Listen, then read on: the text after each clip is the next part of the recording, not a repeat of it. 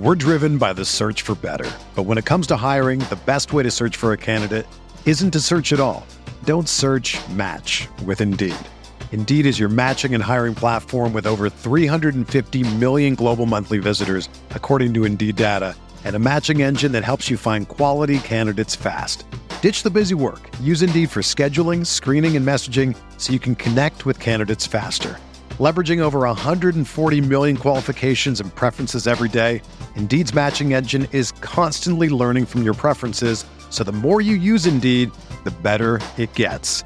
Join more than 3.5 million businesses worldwide that use Indeed to hire great talent fast. And listeners of this show will get a $75 sponsored job credit to get your jobs more visibility at Indeed.com/Blue Wire. Just go to Indeed.com/Blue Wire right now and support our show by saying that you heard about Indeed on this podcast.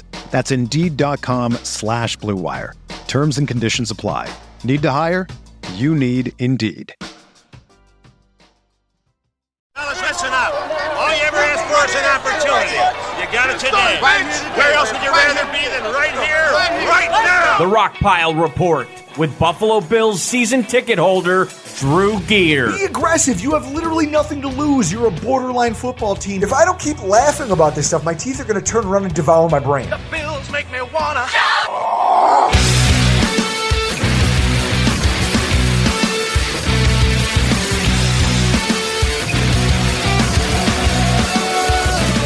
And so with that, folks, we'll jump right into this week's Bills. And folks, with so much to talk about, I feel...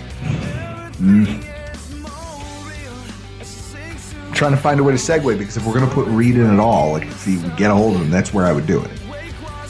Or you just keep going. And so, as always, we will launch into this week's Bills News Update.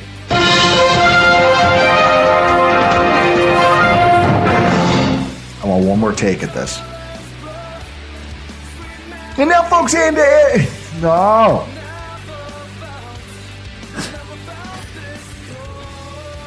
And that, I don't know what's happening. I don't know what to do with my hands. This is exactly what's happening.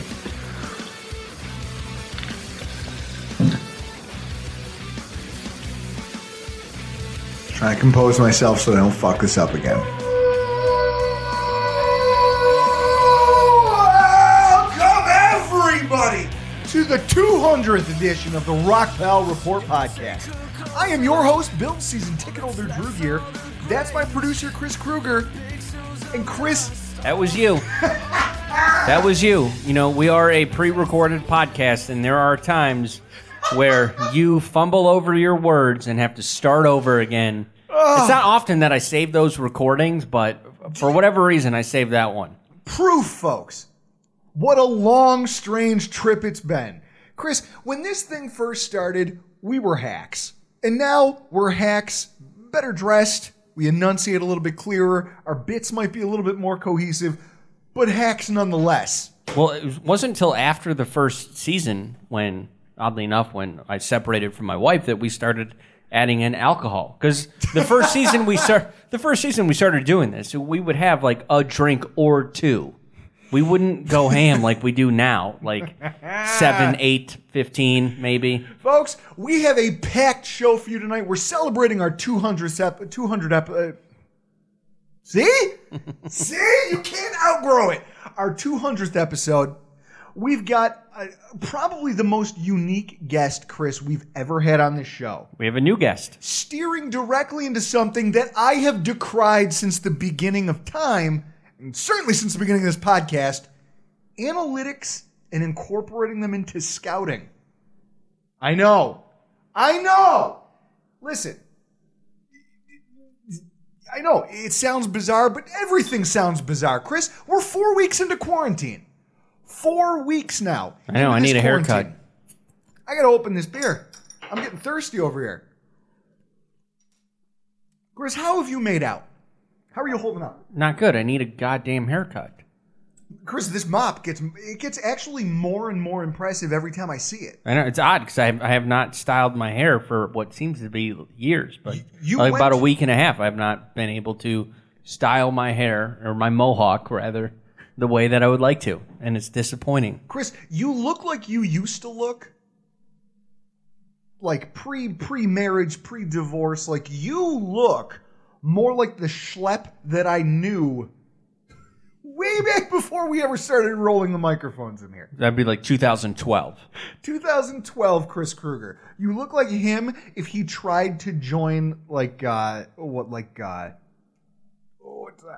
band I'm trying to, the Mumford & Son. Don't know. I could not tell you any one of their songs. Good. You might be able to play me one of their songs, and then I would go, oh, that's who sings that. I'll tell you what, Chris, week 4 of the quarantine has seen Drew Gear. I'm in a weird place, Chris. I'm running out of steam. I'm running out. First and foremost, one of the things that's been saving me is the old football games that you've been putting on the Google Drive. Yep. For our listeners out there who don't know, for as long as this quarantine goes on, Chris has probably 30 some odd Bills games? Yes, 30 some odd games, anywhere ranging from the early 90s, mid 90s, late 90s, early 2000s.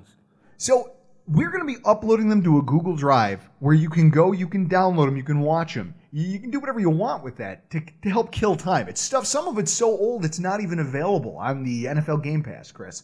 You might have the only copies of these that are still in existence. Well, not really. I got them from Eric Harris, another listener to the show. So, for anybody out there who wants access to the Google Drive to help you kick time, shoot us an email at rockpilereport716@gmail.com or just shoot us a tweet at rockpilereport. But I've been rewatching those old games, Chris. But I'm telling you, Chris, when I'm left to my own devices, things get squirrely. I mean, this is where I am, Chris. I don't know if it's rock bottom. I've bought a lockpick set. And I've been practicing using it. Do you want to know why? Like to pick a lock? Yes. Okay, are you auditioning for the Italian Job too? I don't even know why I bought it. Boredom. Well, Chris, I'm now sitting around while I'm working from home in my office waiting for spreadsheets to compile, practicing picking locks. Why? I saw it in a movie and thought to myself, I got time. That seems like a skill I should have. I don't even know why. Chris, this is lunacy, and I don't know what's next. One of the other things that I've started, which my wife both laughs and thinks is one of the dumbest things she's ever heard of. I started assembling a photo album, sort of like Ron Swanson from Parks and Rec with his steak and whiskey. With his steak and whiskey scrapbook, documenting for all time in living color all of the meats that I've grilled and smoked while being locked down at home. This is where we've gotten, Chris. And I'll tell you, it's becoming substantial. I mean, I just smoked my first brisket, which was a learning experience, but I think for the first time, I did pretty damn well. Washed it down with a little Eagle Rare. I did beef ribs, which sucked. They were terrible, Chris. I could have told you that. I don't eat your goddamn ribs. And I had some chicken, and I drank an entire Sierra Nevada IPA sampler in the process. I did ribeye steaks this past weekend and washed them down with a little Highland Park 12-year. Okay? Next on the docket, I'm going to be trying to perfect bite-through skin on chickens. Well, I've got like 13 pounds worth of assorted sausages from Hansley's Gourmet Sausage. Chris, that turkey that you gave me at Thanksgiving. Oh, that's right. I forgot. I gave you a turkey. Yeah, I've got that in a brand new turkey fryer. Brand new turkey fryer right out of the box. Chris, I'm going to try not to blow up the neighborhood. Well, yeah, and you better let me know when you're doing that because I want to eat some of that goddamn turkey. I gave it to you. Chris, I've been trying not to get fat during this quarantine, and I think at this point I have no choice but to just steer into this. Yeah. I mean, anybody else out there, if you have any weird habits you picked up, any strange projects you're working on, anything outlandish, we've all got nothing but time, so why don't you share yours with me? Maybe I can diversify the lunacy that I'm subjecting my wife to. Yep. Just tweet at us, at Rockpile Report. Chris, the one thing that's gotten me through this past week, was looking forward to tonight, our 200th podcast. 200! I mean, when this started, did you think we'd make it 200 shows?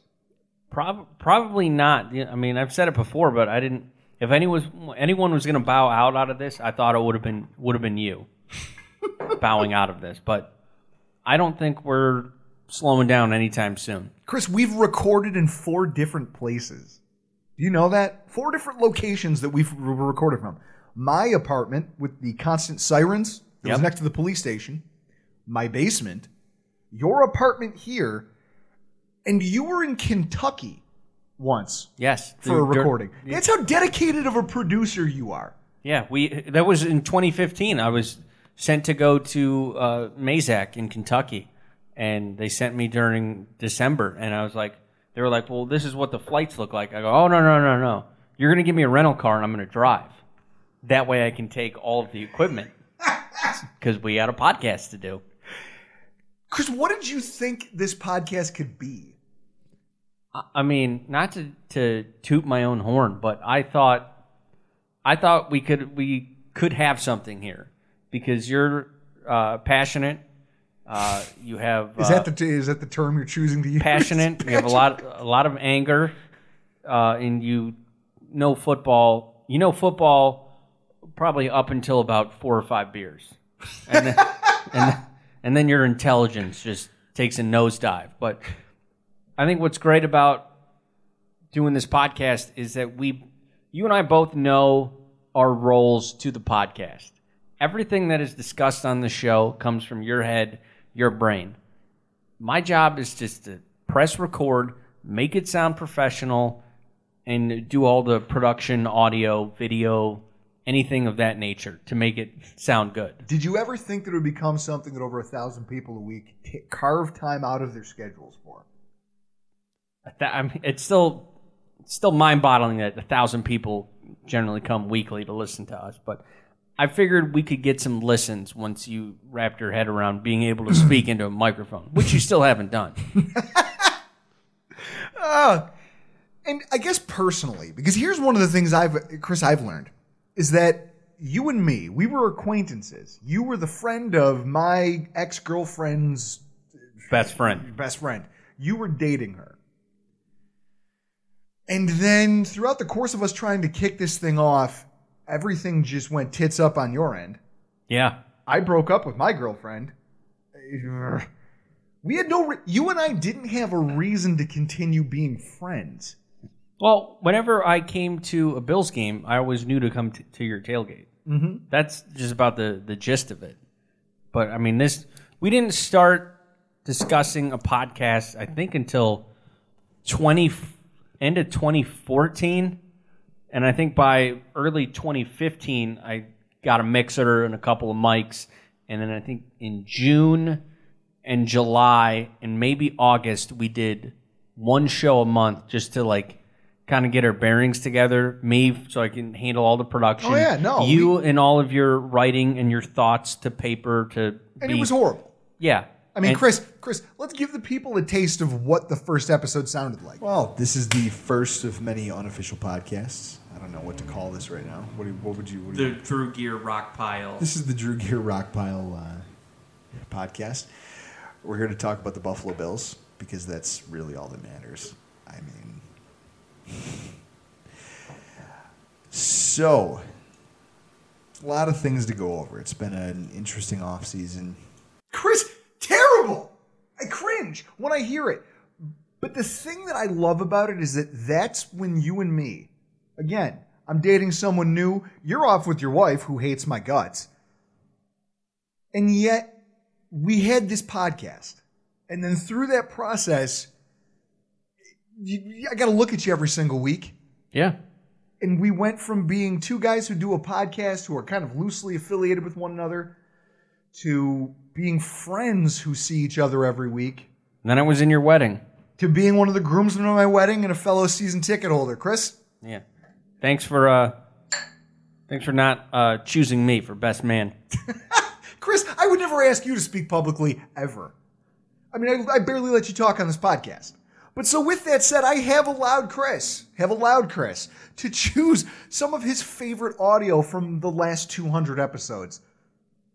It's Chris. Some of these, I'm looking at the list. It's fantastic. First of all, Chris talking about dating. Yeah, this was right after my wife and I had separated. I met somebody on Tinder, and she was friends with people who hung out at Ying's. That's because I don't know. I don't even know what you do with your free time. Saturdays I usually go play pickup hockey. Yeah, except for this last Saturday when he was hanging out at Ying's with some chick named Kat. For those of you who don't know, my friend Chris is now trying to date. He's going back into the foray of dating. Now, Chris, answer me this. All right. When you took her out, did you open the door for her? She was already at Ying's. Does she generally hang out at Ying's? No. So then why was Ying's the destination? She was with two of her friends. So she hangs out with people who hang out at Ying's? Yes. For anyone who doesn't know what Ying's is, it's a bar on Transit Road in Depeche/Cheektowaga that I'm pretty sure if you set foot in for more than 45 minutes, you may or may not have hepatitis C. Go do yourself a favor and get checked out. Picture a bar that's dimly lit. It is the epitome of dank. If you looked up dank, there would be a picture of Ying's sign next to it in the dictionary. Part of the floor is like tiled, and then part of the floor is just bare concrete. And the concrete is always wet, but I've never seen anyone spill a drink on it. That is just unsettling to me. But Chris felt it. Like that was a good place to go for a first date with possibly a future girlfriend. It was not. I wouldn't call it a first date because we did meet on Tinder. The only actual person I've talked to on Tinder. Chris Kruger, folks, sitting here in his apartment drinking Labatt Premier Extra Light bottled water, mixing his Maker's Mark with Coke, and meeting chicks on Tinder. Yep. So, let me ask this. When do you guys plan on meeting up next? Tuesday. Tuesday? What are you doing? Drinks. Drinks where? Probably like Jack Devine's. Downtown or Hamburg? Hamburg. By the stadium. God. She lives in OP. Duh. Where do you want me to go in OP? Where do you want me to go in OP? I want you to go to hell. That's where I want you to go. Where do you want me to go to in OP? God. Oh. It's the happy hour. Where do you want me to go? Where do you want me to go for happy hour? If cirrhosis of the liver wasn't killing me, it would be you. It would be you talking about you dating this girl. I've only met her once. Yeah, but you sent her 5,000 text messages. Literally. No. That's not an exaggeration, folks. The number is 5,716. Something like that. I'll get it. Good 2 seconds. Lord. 3, 2, 5,956 text messages.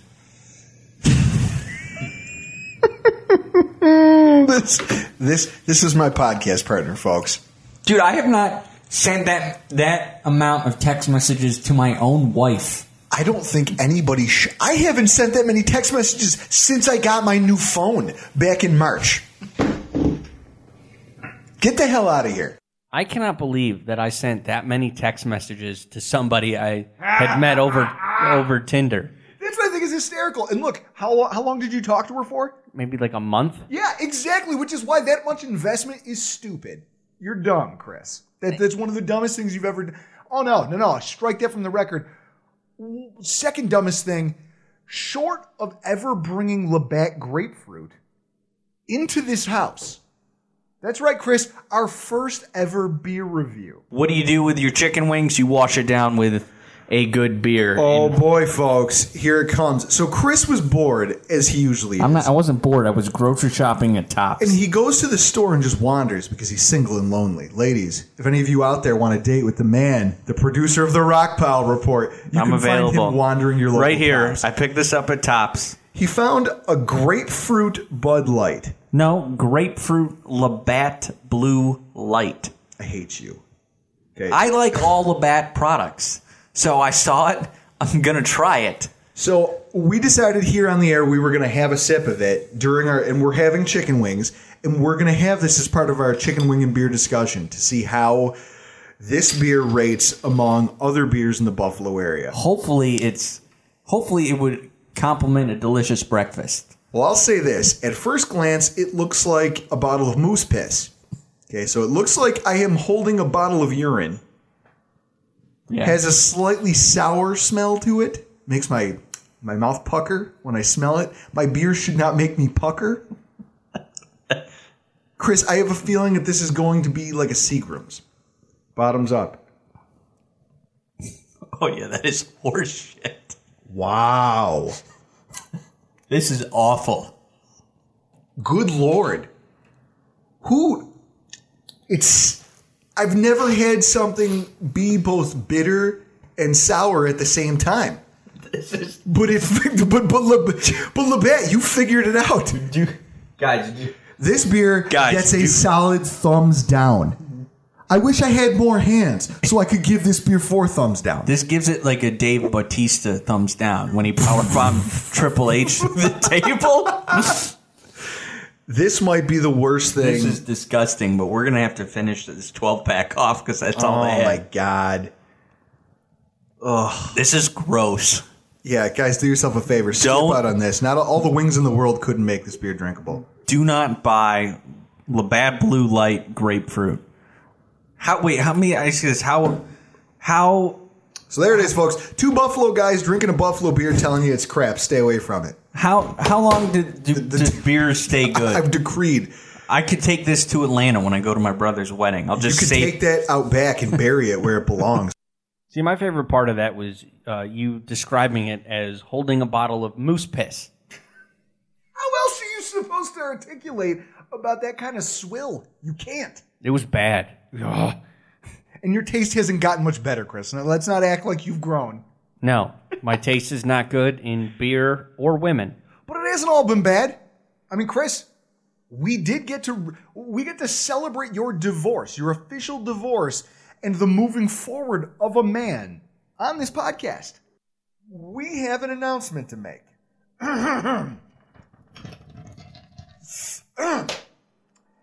In the matter of Christopher A. Kruger versus one Shannon M. Kruger, this action was commenced by filing the summons and complaint on December 16th, 2016. Defendant was personally served in the state of New York on March 20th, 2017. Plaintiff appeared pro se in this action. Both parties consented to a default divorce based upon the separation of property settlement agreement entered into between the parties on April 17th, 2017. The court accepts as written proof Chris Kruger is divorced, ladies and gentlemen. Yep. That's what I'm talking about. Finally back on the market legally. And there you have it, folks. That is all-time favorite clip right there. You reading my divorce papers on air. See, and like I said, it's weird the way we've kind of grown together as friends over the course of this endeavor. All right, let's not get too sentimental on this. All right. And then, Chris, I think for you, something that I think I can see you having a lot of personal, like, you were on radio. You worked in radio. Yep. You produced a radio show. Yeah, I was on, helped out with the Thrashers broadcast, being there for pre- and post-game show, connecting back to the radio station and doing all the production stuff. But, when I get asked to segregate a clip that would get played on WGR, I was just all over it, and I guess kind of anal about it, of like where the clip begins, where it ends. Chris, you're not an emotional guy. We talk about it all the time. You have the personality of a hornet and the sense of humor of a dead moth. Yes. And this is you. We joke about it all the time. Except that it's real. But you have feelings. You do. You have some. Yes. And you have to feel proud of this fact, right? It is July 15th, 14th. 14th. It's the 14th of 2017. And the Cleveland Browns roster is better than by the way, I'm Nate Geary. The Cleveland Browns roster is better than the Buffalo Bills, and they will have more wins than the Bills in 2017.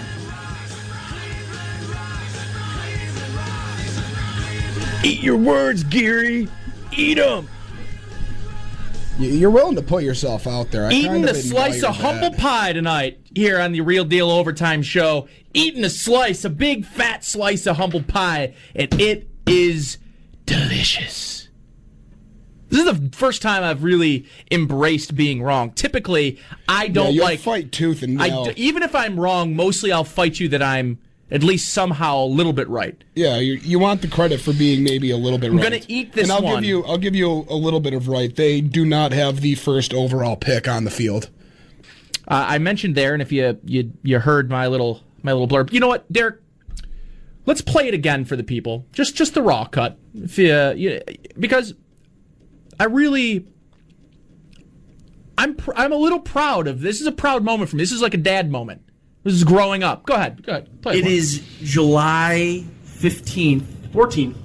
Close to 15th. It's 14th. It's the 14th of 2017, and the Cleveland Browns roster is better than the. By the way, I'm Nate Geary. Running at a double down. The Cleveland Browns roster is better than the Buffalo Bills, and they will have more wins than the Bills in 2017. And that sound coming directly from the Rockpile report. Drew and Chris do a great job in their podcast. That was from them. So if you want to check those guys out, do it, because they do some good stuff as well. But that might be the first time that Nate Geary came on our show with a Cleveland Browns hot take, which is now what he's known for. I mean, you hear it in his intro when we bring him on the show. He's the purveyor of Cleveland Browns hot takes. He's something, Mr. Nate Geary is. But that's the thing, Chris. We've gotten to know Nate Geary. I mean, we've gotten to know a lot of things. We've gotten to know a lot about each other, and this podcast has done a lot of things for both of us. I mean, for me, it scratched a creative itch. That's the reason I went to school for journalism in the first place, was because I enjoyed creating things. Investigative reporting was probably my biggest passion. I like digging into things, numbers, facts, and I like telling stories, but not just, Chris, I can never do fiction. I can never do fictional writing. I liked telling stories that I thought were important. I mean, when I was in college, Morrisville State College, there was off-campus apartments that were owned by this slumlord. First name is Doug. I'll let you guys go figure out his last name if you feel so inclined. He owns the apartments around colleges like Morrisville, Oswego, SUNY schools, Chris. Like 4 or 5 of them all over New York State. And for our investigative reporting 201 class, we were told to basically find a story that you think's worth telling and do kind of an expose on it. Well, this guy owned all the off-campus apartments, and he started remodeling them over the summer. But then, since Morrisville's it's a cow town. It's like North Collins, but with a college in it. And he just stopped paying the construction workers. No reason. It's not like he was bankrupt. He just stopped paying them because Morrisville wasn't high on his priority list. But he took all of the money from kids who had put down deposit and paid rent for the entire semester. So kids were showing up and had apartments with no bathrooms. Unfinished, Chris, ripped down to the studs, exposed wiring all over the place. These apartments were a mess. You had kids had gone to Walmart and bought tents so they could sleep out in the park just so they had some place that, like, hey, I don't have an apartment. I can't move my stuff anywhere. It's essentially a storage locker. So we wrote a massive expose on it. And Chris, it was one of the most gratifying things I've ever done. I mean, someone phoned in an anonymous threat to the school that if we did, Chris, it was great. Our teacher had to sit us down with a straight face, say, hey, guys, you can continue trying to write this thing. If it's up to you, there's a threat has been made to your personal safety. And Chris, I loved it because for me, that's what I like, telling stories that I think need to be told and talking about things that I think need to be talked about. And it's the art of digging into that kind of stuff that really gets me fired up.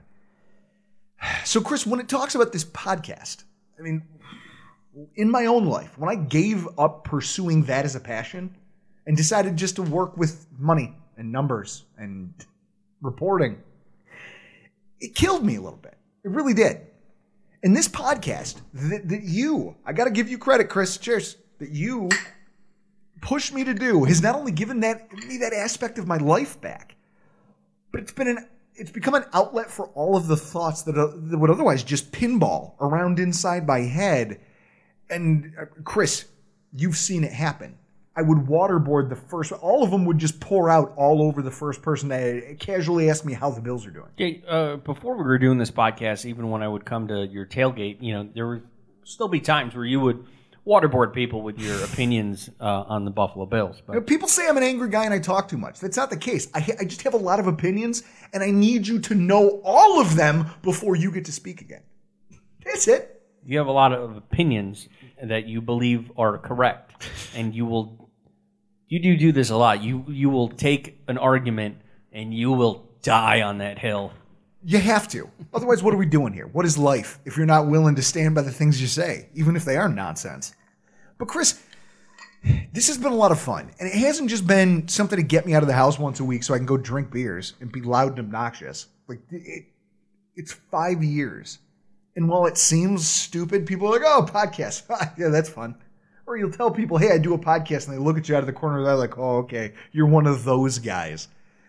It's given me an incredible amount, Chris.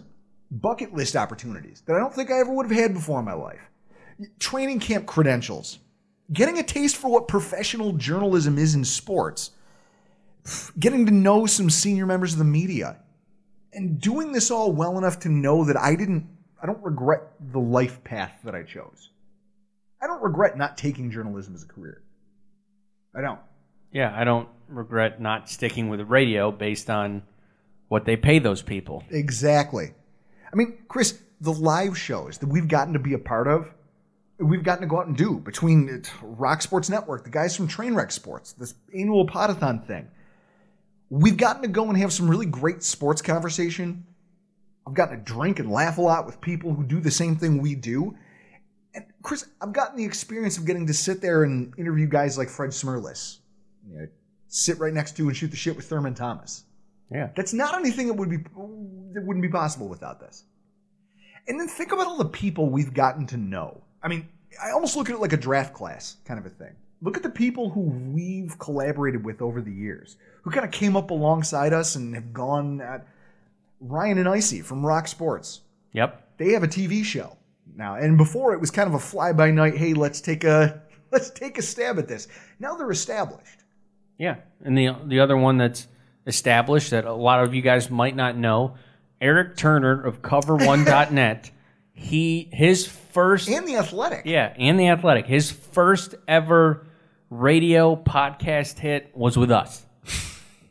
And so we've gotten to watch these guys hone their crafts and kind of grow themselves while we all collaborate and kind of help each other out. I mean, Chris, Travis Wingfield.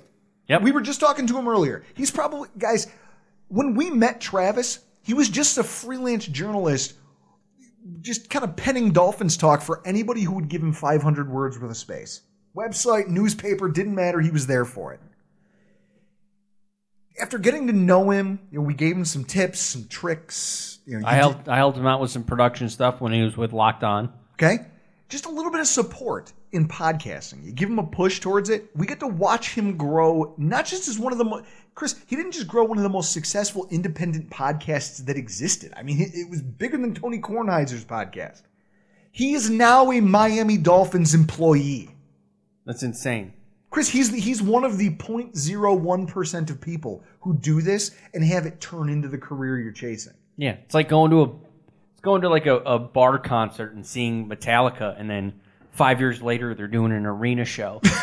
That's like exactly. That's what it's like. And so knowing that we've gotten to just know all of these people and not just know them from a content production standpoint, but personally as friends. We see Victoria and Eric every summer. Yeah, we have the meetup at Deep South Taco downtown. We see Ryan and Icy at every single one of these events we go do. I talk to these guys probably every day. Yeah. I mean, you can't tell me, Chris, that you saw any of this when you badgered me into agreeing to a podcast. I don't think I saw. I just saw us being able to do a podcast kind of successfully, where you'd get 500 to 1,000 downloads, which is pretty good.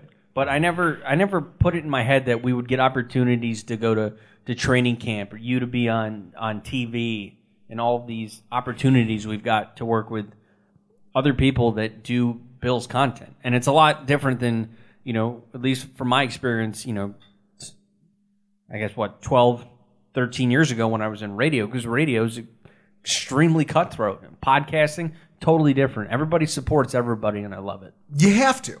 Because, Chris, my paycheck isn't tied to this. I'm doing it for kicks. And what do I care? We talk about it all the time. Comedians and this famine mentality. Yeah. It's not the way this needs to be.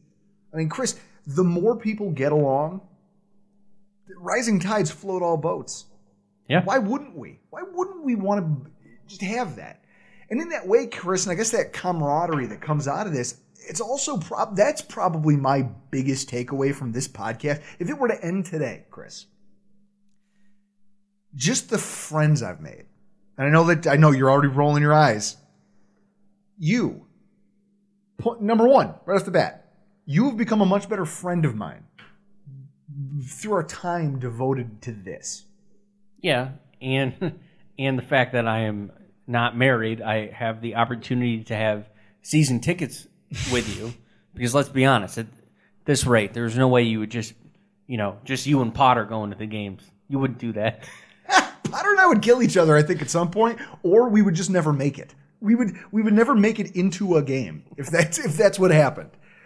But I mean, Chris, I'm just looking at all the people I've gotten across paths with over the course of 200 episodes and 5 years of podcasting.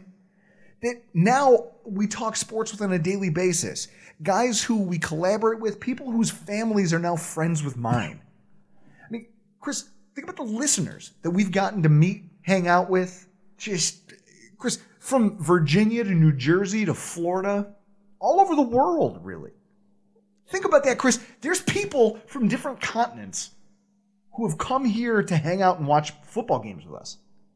I would have to immediately begin with, was it Rowan in Australia, who listened to our podcast early and then came back when we were better. And the first tailgate he had stopped by to see us, he legitimately told us, yeah, I listened at the beginning and it sucked. Thank you. We genuinely appreciate that. I mean, Chris, people who have brought their friends, their families to our tailgates just to hang out, say hi, have a couple beers, break bread. That's what this whole thing is about. It's community. And Chris, I'm picturing after our win over Denver, sitting in my basement with Mike Swenson from Australia and his buddy Jay from Calgary, listening to Jay, who's hammered at this point, lament over the fact that he only has one wall-mounted TV in his house. Why won't my wife let me have two? I have a job. I work. How come I can't have two wall-mounted TVs? Chris, these experiences. Rowan, comes back to my house and hangs out after that Jets game. Yep. We grab a little something to eat. We shoot the shit before he goes back to his hotel. Fucking Hugo crashed with me the night after our loss to the Patriots. And the next day, I took him out to Duff's for his first ever whacking wings over at Duff's. Every one of you guys who we've gotten a chance to meet, interact with, you've all made an impact on my life. I'm sure, Chris. It's insane the reach our podcast has across the globe. It's insane. And for all of you guys out there like Kevin Harrington, who will message me randomly just to be like, great show. Like, that's something that someone out there is acknowledging the fact that you're working hard at this. And when you get to meet that guy and his wife and his kids and you hang out and you have a beer or two together, Chris, that's what this whole thing is about. It's people. It's meeting people. And it's getting out there. It's not just about thinking you're right. It's just, hey, can we make something that entertains people and entertains us? Yeah, because you don't have, at least locally, you don't have a whole lot of options. We just got one sports station, and then the drive time, morning drive and afternoon drive. They've been there for what feels like 20 years. So, people are trying to find a new voice, and hopefully that's us. The other thing, Chris, I will say that I've learned over the 5 years that we've been doing this podcast, maybe one of the best parts is that it's like a time capsule. Okay? In the run-up to this show, I went back and listened to dozens of our podcasts, something I don't typically do. No. When we record our show, I don't go back and listen to it because I feel weird hearing the sound of my own voice again. See, when we started, I used to just to... To me, it's cringy because I hear all the things that I... Well, I mean, I don't listen to it in that aspect. I'm listening to it of how can we get better?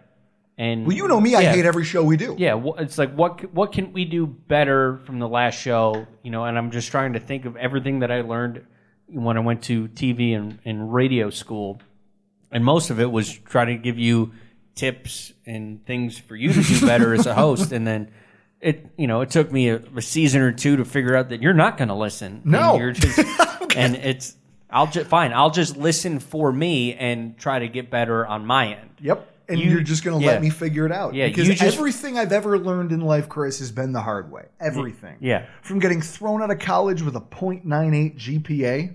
Yeah. 0.98 GPA. Yeah, that happened. Guess what I learned? I didn't really care as much as I thought I did. There you have it. Everything I've learned the hard way. Podcasting's been no different. But it's one thing I hate listening to it the week after we record it, Chris. I don't listen to our shows. But going back and listening to all of these old shows, it's like a time capsule. Because this isn't just for me to vent, but it really does record for posterity, which, if you take yourself too seriously, can be really dangerous. All of my thoughts and feelings and opinions trapped in a moment and bottled up and stuffed on a shelf. And anytime somebody wants to, or even if I want to, I can go back and I can listen to the fact that I didn't like the Trey White pick. The fact that I thought Matt Milano was a throwaway. That's a throwaway pick. They wasted a 5th rounder. Well, with the Trey White pick, that's one thing that we do on this podcast is learning about things, what we should and shouldn't do, because we had the 10th pick and I had this idea, let's just do a draft show, like unedited, uncut draft show, and we ended up trading back to 27. And then the recording just got way too long. You got fed up and left. It was an abomination. It was in my house, and I left the podcast. Yeah. We had 20 people crammed into my basement bar. We're recording this podcast. I've got friends of mine throwing around profanities and epitaphs in the background. And finally, I'd had enough. And I just left. I left. And then it was just Chris and 2 microphones. Yeah. Well, no, we had 4. You had a bunch of people. And Doug. Yeah. So we had Doug trying to keep things going. Yeah, we had all 4 mics going, and that's. We tried it and we learned from it. We don't do that again. And the other thing that we don't do is we don't ever do any kind of podcast recording directly after the game. No, now we do press conferences because people have convinced us that Game Day Drew is so much different than podcast Drew that needs to be recorded somewhere. And Chris, I'm not going to lie, that podium's pretty friggin' sweet. Yes, it is. So there's more of that coming, but folks, throughout this review, I guess what I've taken away from this is doing a podcast.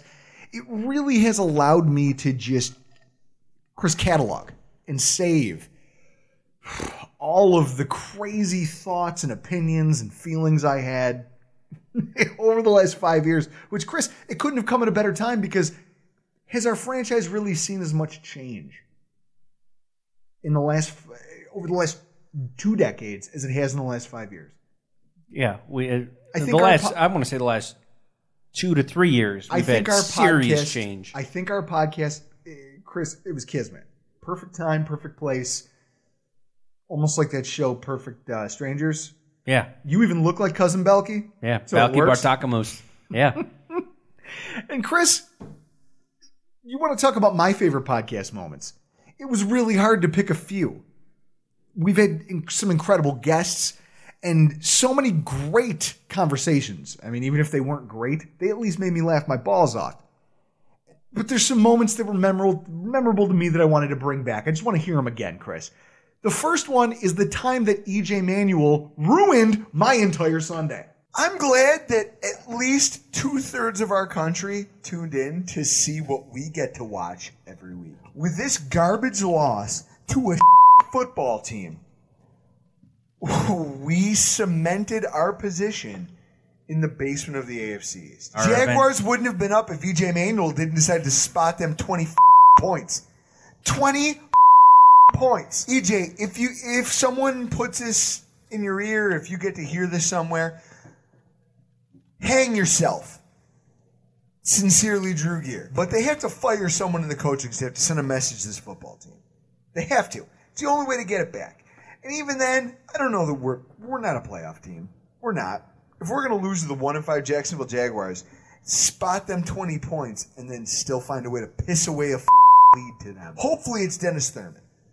I'm sorry, but I've never seen somebody do so little with so much. That guy's a ass. I'm sorry, Matt Hasselbeck played as a backup with a dog defense and managed to beat the Jacksonville Jaguars, and somehow the Bills couldn't do it.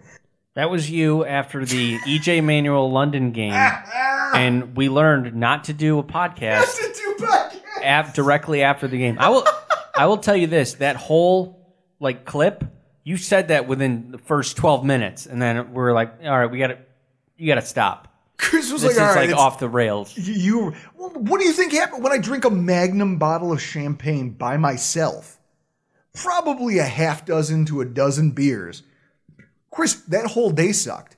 My wife ended up ordering, she was pumped because I fell asleep in a bathrobe on the floor of the spare bedroom. I slept all afternoon. And she ordered Chipotle for dinner. The house was quiet. She got to paint her nails in peace and watch whatever she wanted to on TV. Chris, it was probably the best Sunday of NFL football she's had ever since we had a relationship. And this is why we don't do podcasts on Sundays. But there were some banner moments in there too, Chris. And I think one of the best pieces of production I've heard from you ever was the send-off you had for Kyle Williams. Hey, Coach said it right, man. The team that sticks together longest and grinds it out. That's us, man. That's what we live and breathe by. Hey, we worked our way through a mountain of adversity, man. Some tough stuff. I mean, as tough as I've been around. That's what I like about you guys, man. Character and hard work. Let's keep going, keep pushing, and let's keep working now. Bills on 3. 1, 2, 3, Bills!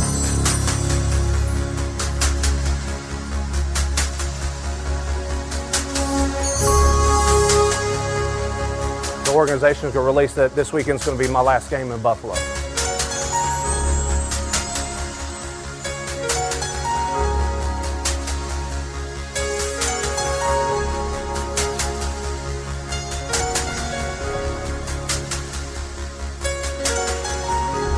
He's like one of those Volkswagen Beetles that just always goes, and you can hear it coming down the street from about 3 blocks away, and you hear it, it grows, it gets louder and louder, then it bang, it goes by your house, and that's the way Kyle plays, and I appreciate that.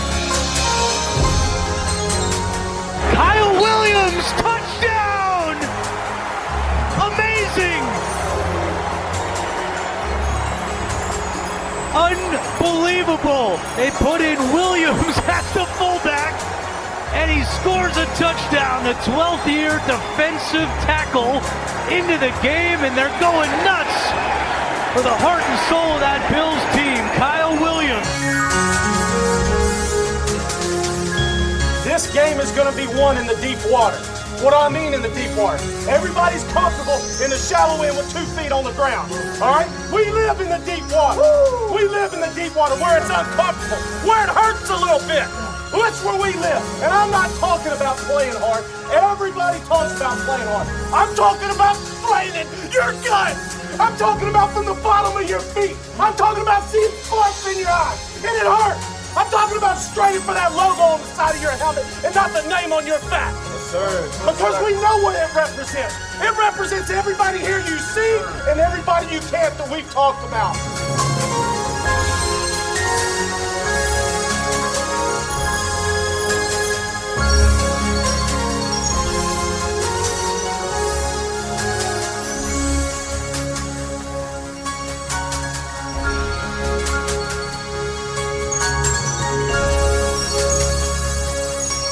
Not us, right? Not us. Yeah, not us. Let's tank it, man. Let's just be done with it. You don't know anything about heart. You don't know anything about work, huh? That's who we are. That's who we love. These boys are gonna enjoy it with their dads. They knew what was coming. They wanted to come celebrate with us. Hey, man. Coach and I talked about this a couple weeks ago. This is a start. This is not a finish. This is a start. All right? Let's stay on it. Let's stay on our standard every day and let's go make some noise.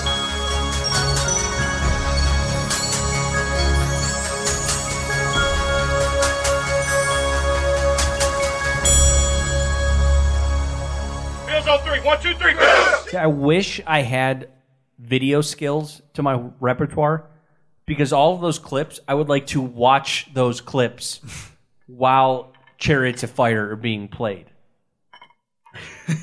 Chris, it's one of those things I hear, and it gave me goosebumps a little bit. Like, I still remember Kyle Williams, what he meant to this team, what he means to us. I want to run through a wall right now is what I want to do. Fucking right. And then, Chris, there's something like, and I guess this is just, I don't want to say selfishness, but our very first season did not go well. It was the first season of the Rex Ryan era. And we had our hopes up. I did. I really thought this was going to be the team, Chris. After we almost shut out the Colts week 1, I was like, oh, this is the team. We're going to the promised land. And as the season wound down, and it turns out we are not, Chris. I think that's when they pulled the, Chris? We were 5-3 and then just faded hard. Yeah, to like 8-8, 9-7. 8-8, I believe we finished. Towards the end of the season, I felt like I had to come up with something. It's like, Chris, if we're going to do a podcast, this is our very first year, and if I don't do something, I'm going to lose it. I'm going to freak out, and I'm going to say, Chris, this is back when I was still trying to be composed, Drew Gear. The guy who doesn't yell, the guy who doesn't lose his temper behind the microphone. I came up with the idea, I was watching Seinfeld, and the Festivus episode comes on.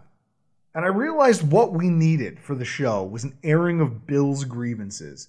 And it spawned what might be one of the most successful bits. At least the one, Chris, if I'm talking about from a creative standpoint, it's one of the bits of this podcast that I'm probably proudest of, because 5 years worth of them, we're still rolling. Yeah. And people seem to dig it. Yeah, that's your bit that you came up with, and it's great. It's a hit every Christmas. I mean, you have yours, Beer Watch. That was something that I came up with, where we count our beers during season. So exactly. I think we started that the second season, and we've documented over 1,000 beers together. Well, and part of it is because of all the things we talk about during our airing. Chris, the airing of grievances. The whole idea is that it's supposed to be therapeutic. And man, have some people gotten some shit off their chests. The fact that we cut Fred Jackson and didn't make the effing playoffs. It's a Festivus miracle. It's not a Festivus. It's a miracle is that he landed up with a team that made the playoffs.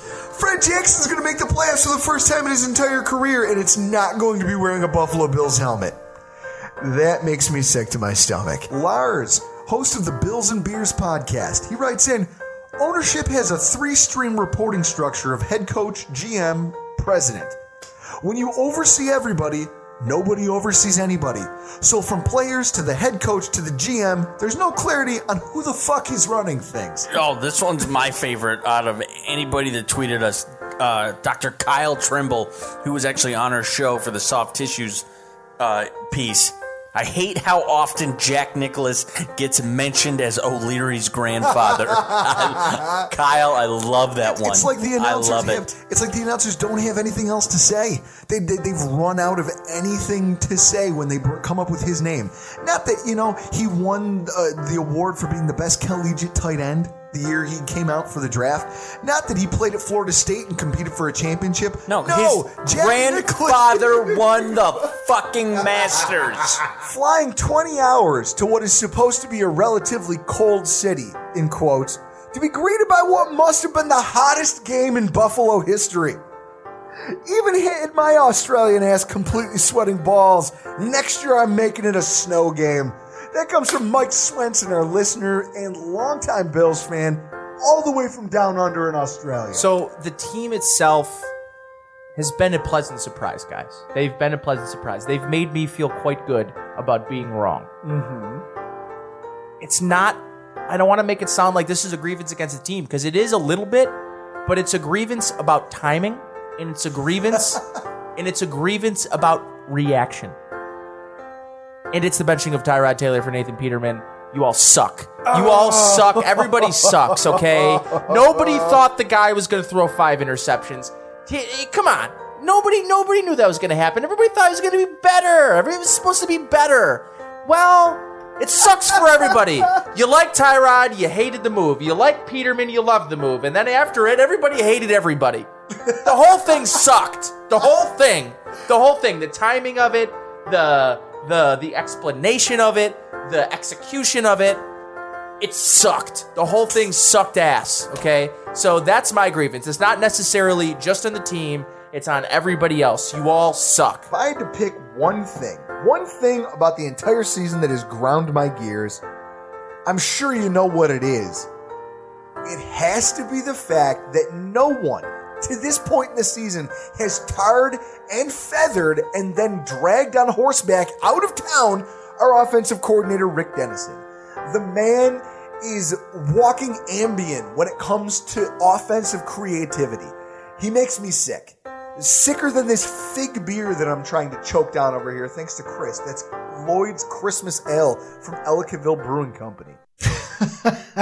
Chris, the audio stands, sir. The audio stands. It's been one of my favorite things over the course of this podcast. Yeah, it's a hit every year. I think every year that we've done it, that segment has gotten longer and longer and longer. Because more and more people are like, wait a minute. You know what would make me happy is getting some of this animosity that I have off my chest. Chris, It's a great idea. It's a great idea. And I'm glad that I got to have it here in this kitchen with you. As lame as that might sound. Just pop the cork on this Buffalo Trace, and I'm going to pour myself some whiskey, sir. Chris, it's been 200 episodes. We've done a hell of a job here. Yeah, I'm not throwing in the towel on this anytime soon. Absolutely not. Hopefully, we will have another 200 more. 200 more, sir. Cheers. All right. And so onwards and upwards, Chris, because we can't sit around here. I mean, listen, like Michael Scott from The Office, I'm a fan of fanfare for fanfare's sake. But we can't sit around here and pat ourselves in the back all night, can we? No, we can't. We have the defensive line to talk about. That's right, folks. One of the final chapters of our 2020 NFL Draft Preview Series, the defensive line. We saved two of the juiciest positions for last. I'd say three. It started last week with running back, something that has picked up steam over the last few, what do you want to call it? Last month and a half? I don't know. Amongst Bills fans? I just think amongst the trade for Stephon Diggs reshifted everyone's thinking. Yeah, like we can go a bunch of different places at 54. Oh, absolutely. So the defensive line, as we start everything, we're going to look at the current state of the roster. When you look at the Bills roster as of today, our cap allocation to the D-line, $49.8 million. Percentage of the total cap is 22.5%, which is the highest of any single position group on the roster, Chris. That's 6% higher than the offensive line and 7% higher than the wide receiver group. When you look at the number of starters, I'd argue we have 5 or 6 starters on a 4-man front. Yeah, it seems like we got a deep roster here on that line. Oh, absolutely. And it starts with, Chris, probably the deepest is the defensive tackle group, which is where it seems like they spent a lot of their attention. It starts with Star Lotulelei. Veteran presence on the inside of the D-line. He's been here since McDermott got here. I think McDermott brought him in because he saw a defined role as kind of his zero-technique defensive tackle. He's going to come in. He's going to eat space. He's not going to give you a lot in terms of pass rush, but he's a big body who's going to be a rock that people have to move around. So his deal is to eat space and allow for one-on-ones elsewhere? Yes. Well, at least in a perfect world. Chris, he's old. And he's getting close to the end of his NFL career. He restructured his contract just to avoid being cut. So he's got roster certainty until someplace after 2021. Okay, he at least knows what his future will be. Then you've got Vernon Butler, former first-round draft pick of Brandon Beane and Sean McDermott as the defensive coordinator in Carolina. He was drafted to be kind of a penetrating 3 technique. Chris, they thought he was their Ed Oliver. Just this penetrating, pass-rushing defensive lineman. But he's had a really poor career thus far. And then last year he explodes with 6 sacks, which is why he comes here on a 1-year prove-it deal. Kind of like what we put Jordan Phillips on. Hey, you think you're good? You think that you're talented? Why don't you come in here, prove it, and if so, someone will pay you, whether it's us or another team. Yeah, I think Vernon Butler was the end of the first round, and Jordan Phillips was early second round. Yeah. So they have a similar. They have the talent. They probably were just not in the right system. Well, we'll talk about that in a minute. Quentin Jefferson, another addition, kind of under the radar, according to, I guess in the minds of some Bills fans, but I feel like you can't sleep on this guy. He's versatile in the fact that he can play 5-tech or 3-tech well. Chris, he's tough against the run, but finished 5th in the NFL for pass rush win rate amongst all defensive tackles. It's pretty impressive, wouldn't you say? Yes, it is. Okay. Seahawks fans were shocked when he left, given how important to their D-line he was in 2019. And fans of other teams who were supposedly in the hunt for his services were pissed when they saw what he signed here for. Because, Chris, it's not like we threw a ton of money at him. And it's essentially like we talked about during our free agency recap. It's one of those deals that he's not a rental if you don't want him to be. But if you want him to be, you certainly can. Ed Oliver, Chris, what did you think of him in his rookie season? He progressively got better. Just watch the Dallas game. Did he live up to your expectations as a top 10 pick? Yeah, he did. I think I don't know. I mean, I'm not a X's and O's connoisseur, but I don't know why I think that defensive tackle you would rank that position kind of up there as far as hard to translate from college to NFL because he did go to Houston, so. He's playing against... He played against Rice. Yeah, he's playing against the men that play at Rice. But he comes to the NFL, and you're playing against men. I think he had a learning curve, which is why I kept saying they should make him he should be farther back in the pecking order than he was originally. He still needs to develop against the run, Chris. But he finished 7th for pass rush win rate, just 2 spots behind Quentin Jefferson. Think about that. We have 2 of the better pass rushing defensive tackles in the NFL currently on the Bills roster. In those 2. Chris, in his second year, I'm not saying Ed Oliver's perfect. In his second year, we're going to be looking for him to improve both facets of his game. He's going to have to get better against the run. Because if he doesn't, then you're not going to trust him being out there on first down. Right? Yeah. If you're going to have Quentin Jefferson and Ed Oliver out there, 2 of the best pass rushing defensive tackles, it seems like there won't be that many perfect pockets for our opposing quarterbacks to Which throw is, from. I think, the idea. Yeah. And now, Chris, that's 4 D tackles, and maybe most teams would call it quits there, but we still have Harrison Phillips on the roster. A lot of people have forgotten about him. I'm not sure how much what I'm not sure what I'm going to be able to expect from him coming off the ACL tear. And Chris, I think that's proof that we have a pragmatic GM. Look at this. He's put together a solid D tackle group. Oh, by the way, Harrison Phillips is still on the roster. Former 3rd-round pick coming back off an ACL tear. He projects more to being a 0 technique or a 5 technique. Run stopper. Not so much a pass rusher. He can push the line a little bit. He can command some double teams. Get a little bit of a push. He's going to have to prove, Chris, that he can come back from that injury before he can be depended on as any part of a rotation. And to me, I think, if anything, he's a candidate to start the season on the PUP list. Where you get the first 6 weeks to activate him. Yeah, that's not shocking. I mean, we did have Trent Murphy. We signed him off of ACL tear, and he didn't really put out his first year here because I don't think he was healthy. Yeah, he wasn't reacclimated to his Holy knee. shit, we made fun of me not being able to speak. And then Vinny Taylor. Who the hell is that? I was waiting for it. That's exactly it. He's a guy we took from the Dolphins, former draft pick. He didn't make an impact last year, Chris. We called him up. He didn't make an impact, which is why we had to go out and get defensive tackle Corey Legit. For me, Taylor represents practice squad eligible camp body. That's what he is.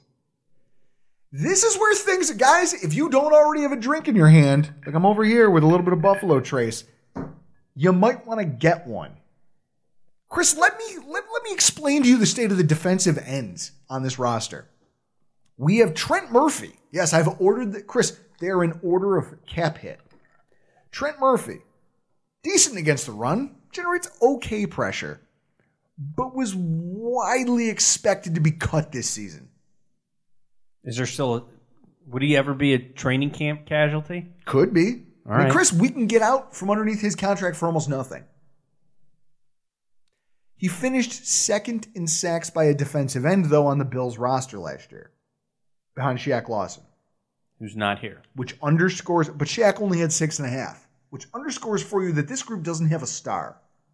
There's no star defensive end among star players. No, Murphy's aging. Hughes is aging. Well, that's exactly it. I mean, when you look at Murphy, he's not a bad player, but he's 29, and he counts 9.7 against our cap. He could certainly be upgraded heading into 2020, and if not 2020, 2021. Chris, he essentially, if you keep him on the roster, he represents a slightly above average presence on the edge. That's it. That's all he gives you. Jerry Hughes is in the same boat at this point. Veteran presence, he's still fairly productive. He generates a lot of pressure.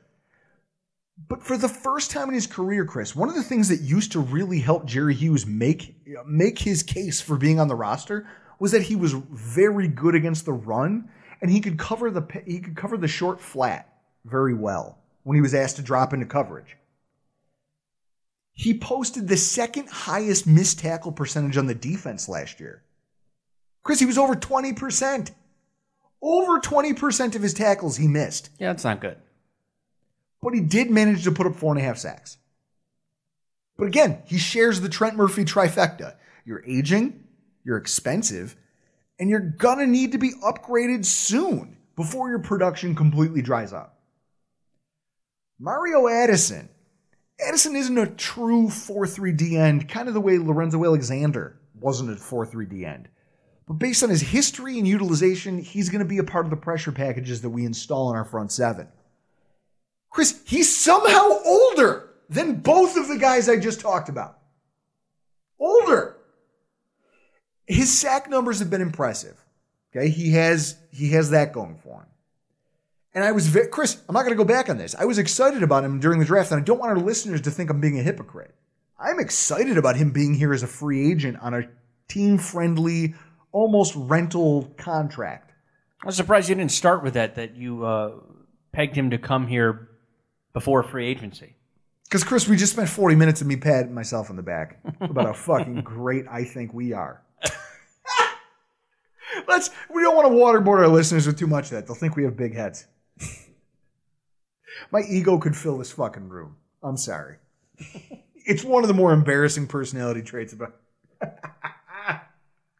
But with that said, you look at Mario Addison. Chris, his sack numbers are impressive, but how long can a 34-year-old guy keep it up? 1 or 2 more 9 years. Sacks a year.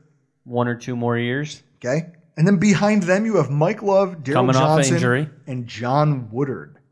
I don't know who John Woodard is. Okay. You have Love. Almost sacked Tom Brady.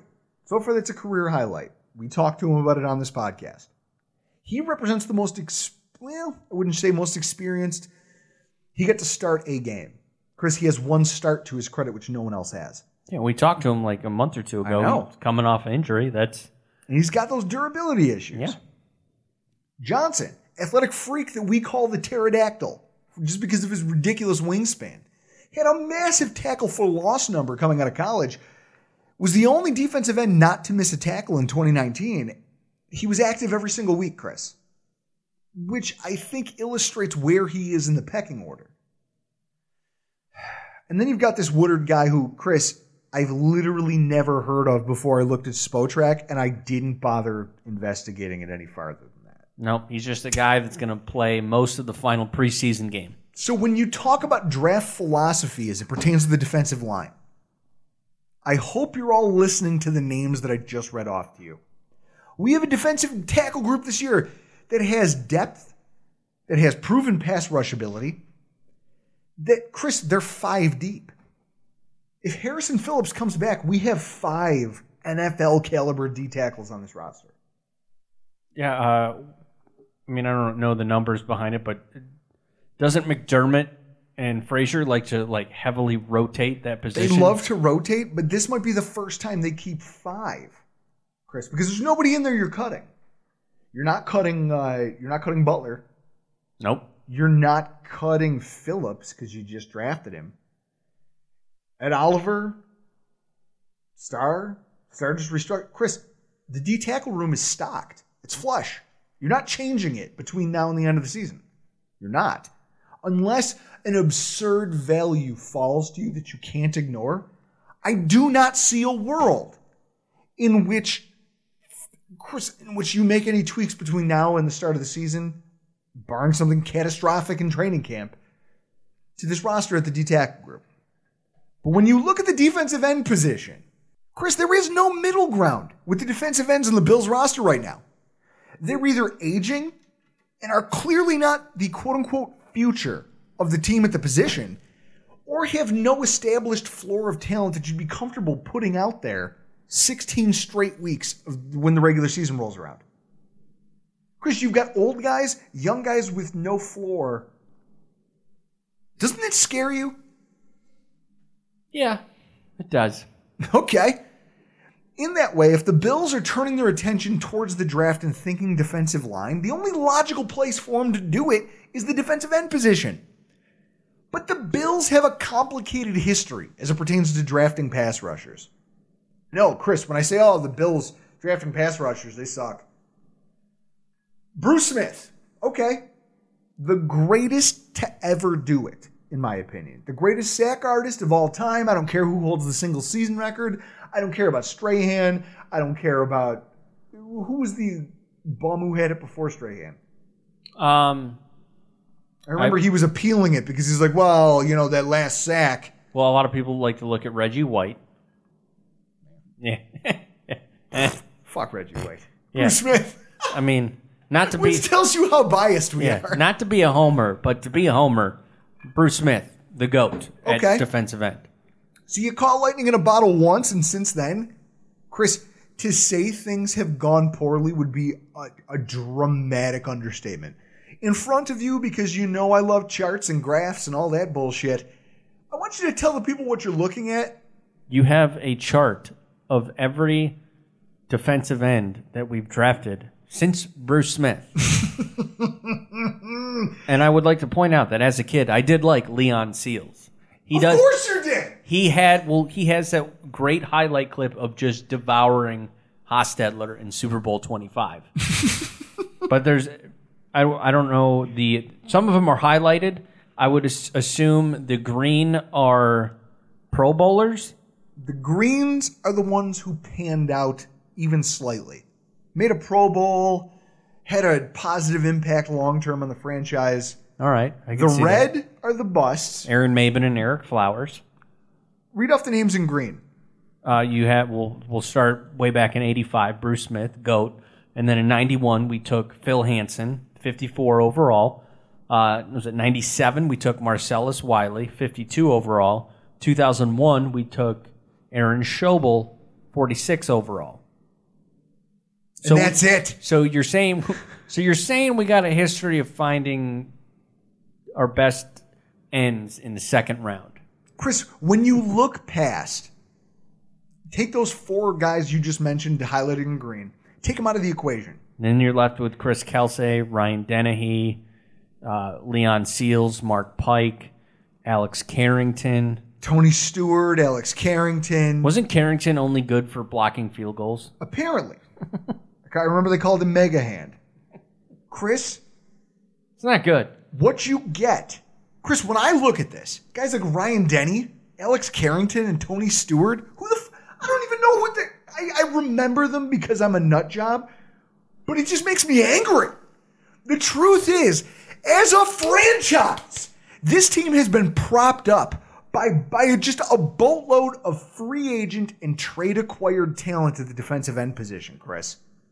Because we either haven't prioritized them, or we just drafted guys who sucked. When you look at the shape our roster is in, it's not only a need, but when you look at the draft history and realize that defensive end is the only position outside of quarterback that Brandon Beane hasn't taken at least two guys at, and the only one that he did take was a 7th rounder, it's the one that Brandon Beane hasn't taken a swing at yet. That's it. I'll float the tea leaves for you, Chris. There very well could be a defensive end in the cards for the Bills in 2 weeks when they start reading off names at the podium. So now here's the question. With no first-round pick, who might be the team Who might the team be targeting at the defensive end position? That's the question. Chris, you don't have a first-round draft pick to go get yourself a premium pass rusher. So you're going to have to go value hunting. And so with that, for those of you out there who believe that I'm incapable of growth, who have tweeted at us anytime I mention analytics, and what did you do to Drew? Listen, it's about stepping outside of your comfort zone. After 200 episodes, I can't keep doing the same thing. Sometimes you got to steer into some alternative theories. I'm refusing to stagnate here, people. And so in light of that, we introduce tonight's guest, Mr. Kentley Platte. Mr. Platte, how are you doing? Fantastic, man. Glad to be on. Now, we got hooked up with him because he followed us on Twitter randomly one night, and I went down a wormhole. Now, those of you who listen to the show know I dig analysis. It's what I do for a living. It's what I engross myself in after the Bills lose because I try to find meaning in it. He does a ton of it. Now, Kent, you currently work for Pride of Detroit over there at the SB Nation, right? That's correct, yep. Okay, now as a Lions fan, you are a fellow suffering football fan. You're one of those who, you've never gotten to taste that rarefied air that so many of these other franchises have.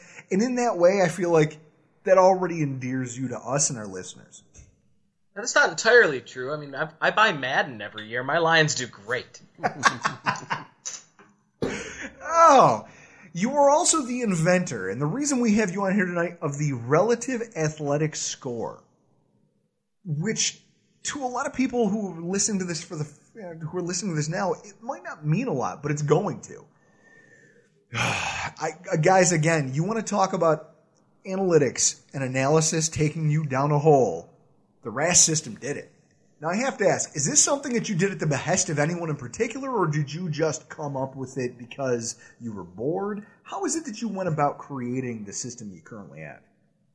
So this is it's in its 8th year right now. I started this back in 2013, 2012. I started putting this together because every time around the draft, you'd hear all those buzzwords, and you still get that. Oh, this guy is quick. He's quick but not fast. He's explosive. You know, you always hear those buzzwords. They don't really mean anything without any context behind it. So I started looking at a few of the players that people were talking about, and it usually came down to one drill, the 40-yard dash. At the time, we had Le'Veon Bell that was coming out of MSU. I'm live in Michigan. I work not even a few minutes from MSU. But regardless of that, they kept saying that he wasn't athletic. He wasn't very athletic. Athleticism concerns could drop him out of the first round, and ultimately they did. But it was all because he ran a 4.6 in the 40-yard dash. But he was ridiculously athletic for his size. For a guy of his weight and stature, he ran one of the best three cones that any player had ran, or any running back had ran at the combine. And he was doing it really large for a running back. And I hated that people were saying he was unathletic because it wasn't really accurate. So I started digging into that. And like you said, it's a wormhole. Once you start looking into it, there's just more and more. You keep finding all of these things. So I started digging into data. My background is in cryptology, actually. I was a cryptologist in the Navy. So it's coding and really? Finding patterns. So you start seeing those patterns and you start putting them together. And then here I am several years later. I have my application you can download. It's going to be web-based by the end of next year. Everything's going to be available online. So that people can go and look up these scores whenever they want to. They can pull up cards for any player all the way back to like 1987. So it's really nice to get a look at what a player's athleticism looks like contextually compared to their position group, compared to the year that they came out.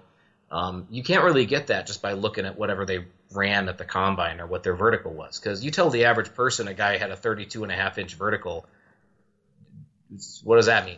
Okay, exactly. Is that good? That's why I hate the combine.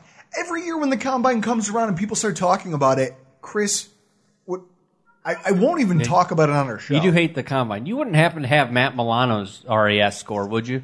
Oh my God. Absolutely. See, and I hated it. And this is where Drew, we get guys like you on to discuss the draft because Drew is not good at picking out draft picks that are any good. I'll give you two names that I thought were going to change the face of the NFL, and you'll understand what I'm talking about. I thought that Ryan Mallett was going to change the landscape of NFL quarterbacking. Landry Jones. I thought Landry Jones was the truth. and I thought it was a steal when the Steelers got him. You didn't like Matt Milano. Didn't like Matt Milano, and I thought Trey White was a terrible pick for the Buffalo Bills. Yeah, you wanted Reuben Foster instead. Which tells you a lot about what I watch college football, but I don't understand. I don't understand scouting. And so with that, when I look at guys, I'm hearing you talk about Le'Veon Bell, and I'm thinking, hey, Chris, we just drafted a running back who I hated the night of the draft. I remember on TV having my head down, live draft show, having my head down on the table. And you flipped your tablet. Flip my tablet over. Because we drafted Devin Singletary, who also ran a 4.6. And he was one of our most explosive offensive players over the course of the season. Consistently churning out yardage, contact balance, and just, he wasn't the fastest guy, but he could make you miss, and that's what you need as a running back. So with that, when I look at this RAS system, I'm intrigued. I mean, you look at some of last year's RAS stars of the draft. Noah Fant, DK Metcalf, Terry McLaurin. Chris, those are guys you know because you've heard their names. They coincide with fantasy football. Yep. Okay? They turned out to be stars of that draft class, and yet none of them ended up, Noah Fant got taken in the first round? Yeah, towards the end of the first round. He was the only one. McLaurin was what, third round? I think so, yeah, second or third round. I know he wasn't a first-round pick. There was some talk early on about him being a first-round pick, and then it completely fell off, and you didn't hear about it again until he blew up in the middle of the season. So now, were you surprised to see the success guys like McLaurin and Metcalf had, given the fact that you kind of analyzed them from this mathematical perspective? Were you surprised at their success? Not as much, but I thought it was funny because a lot of people kept tweeting at me about DK Metcalf because I post a lot of metric stuff. So when I kept posting about his agility, his really poor agility drills, people take that as if I'm against him as a player. It's like he still had a really high RAS. It was still in the 9.6s or something like that because every other metric he had was in like the 95th percentile for a receiver. I mean, he was an absurd height, weight, speed, explosive athlete. He just doesn't have the agility drills. He's not going to run a jerk route, but at the same time, he can beat you deep down the field, which is exactly what he did. It's all about contextualizing it because if you have a guy, I know one of the guys that I was talking about earlier in the draft period was Eno Benjamin because Eno Benjamin's another running back that's not super fast, but he's really explosive and he's quick, and that's how he measured. So he didn't come out of the combine with some ridiculous RAS score because he's not very big and he's not very fast. But what he does well is get away from defenders by being explosive and quick, and he measured perfectly fine there. He measured really well there. So if you can contextualize it and keep that in mind, that it's not always just about one thing, including RAS itself. Sometimes you just got to look at where a guy wins and if he does well at that area. And so now, just as an illustration of this, so that our fellow Bills fans can get a preliminary feel for how RAS scoring often proves out, when you look at players, and before we really dig into the history of defensive ends, because that's the hot topic of the night, Chris. Let's look at a pair of brand new, recently signed free agent D tackles, Quentin Jefferson and Vernon Butler. Butler was a former first-round draft pick of the Carolina Panthers, taken as a raw prospect with a perceived amount of upside. Low floor, but high ceiling. As everyone knows, his career just hasn't taken off the way that it was envisioned that it would when he was drafted, which could coincide with the coaching staff leaving. I mean, Chris, he was drafted by one group of people who then immediately left town. But with that said, when you look at his RAS score, it illustrates a player who had great size, but his agility and speed were not optimal for the defensive tackle position. And it landed him a grade of 3.57. Now, the RAS system is graded from 0.00 to 10. This guy got a 3.57. Next to him, you have another defensive tackle drafted in the same draft class in 2016 in Quentin Jefferson, who was, again, just signed by the Buffalo Bills. Jefferson didn't get nearly the love that Butler saw, which is why he dropped to the 5th round. People said that he was an unpolished product and that he would need a lot of coaching in order to find his ceiling. But then when you compared to all of his data and you look at his RAS score, he came in at 8.6. That's 5 points higher than Butler. So, Chris, when you look at their careers and you see the fact that Quentin Jefferson, we talked about it earlier, 5th in pass rush win rate as a defensive tackle. And then you're talking about Vernon Butler, who didn't have an impactful season and was almost an NFL afterthought until last year. Now, you can't discount coaching and the supporting cast in those conversations, but all things being equal, it tells you that at the time of the draft, Jefferson, at both his mental and physical best, has an ability to be a more impactful player from a straight athleticism standpoint than Butler, if coached to the same level. And I think their careers have kind of proven that out. I mean, do you think that comparison can't hold some water? Absolutely. It also has to do with the type of player that they are. Vernon Butler was a nose tackle, and he measured like a nose tackle. Nose tackles tend to be really big, really strong, at least average explosiveness compared to other defensive tackles, but they're bigger dudes. So having average explosiveness compared to the little 285-pound guys, that's huge if you're 320, 330 pounds. You got 30, 40 pounds on some of these guys, and you're still hitting pretty decent numbers. But overall, that tends to make those scores look pretty low because you're missing out on all 3 of the speed metrics, the 40, 20, and 10, and then the agility drills. So that tends to pull something like RAS down when you have composite metrics. So it's not a surprise that a guy like Vernon Butler came in at a 3.57 because that's the type of player that he was. He was a nose tackle. And then you got a guy like Quentin Jefferson who came out at 291 pounds. If he had measured similarly to Butler, it would be atrocious because he doesn't have the size to make up for those areas. He's a quicker guy, he's a smaller guy, but those are the guys that tend to win in the passing game. So those are the guys who get the big contracts. That's where that big money is in the NFL, is winning in the passing game. So you want to look for the more elite athletes if that's what you're looking for. If you're just trying to clog up some running lanes, that athleticism stuff doesn't matter nearly as much. Snacks Harrison left the Lions. He played for the Lions the last couple of years, played for the Giants before that. One of the best run stuffers in the entire NFL for almost a decade. Terrible athletic metrics. But try running past him. Try overpowering him. You almost have to take an Uber to get to the other side. Like when you're trying to get around a man that big. I mean, I got a friend of mine, Bob Gutierrez, he's a mailman, and he used to deliver the mail to One Bills Drive. And he ran into Marcel Darius one of the days that he was leaving the building. And when I say ran into him, I mean physically, like he had his head down, digging through his mailbag, trying to sort things out, and ran into him. And he said that it was a pretty big hallway, but there still wasn't any chance that without knowing a predetermined path, he could have made it around Marcel Darius. Like, that's how big these guys are. And it's even worse when they got their arms out. Vernon Butler has 35 and a quarter or an eighth inch arms. And those, on top of being huge, there's big vines on each side of him. So when we talk about RAS as it pertains to the defensive end position, I mean, we just got done telling our listeners about how bad the Bills have been at picking defensive end talent. As a franchise going back to 85, we've sucked. It's been brutal. We've either avoided it completely or we've taken guys in the second and third round who tend to just flounder. Names that aren't memorable to anybody.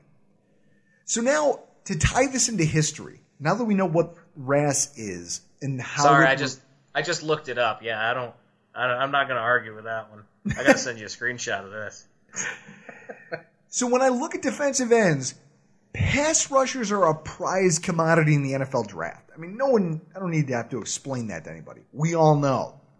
We understand the value of having good pass rushers on rookie deals versus having to constantly spend premium dollars to obtain their services.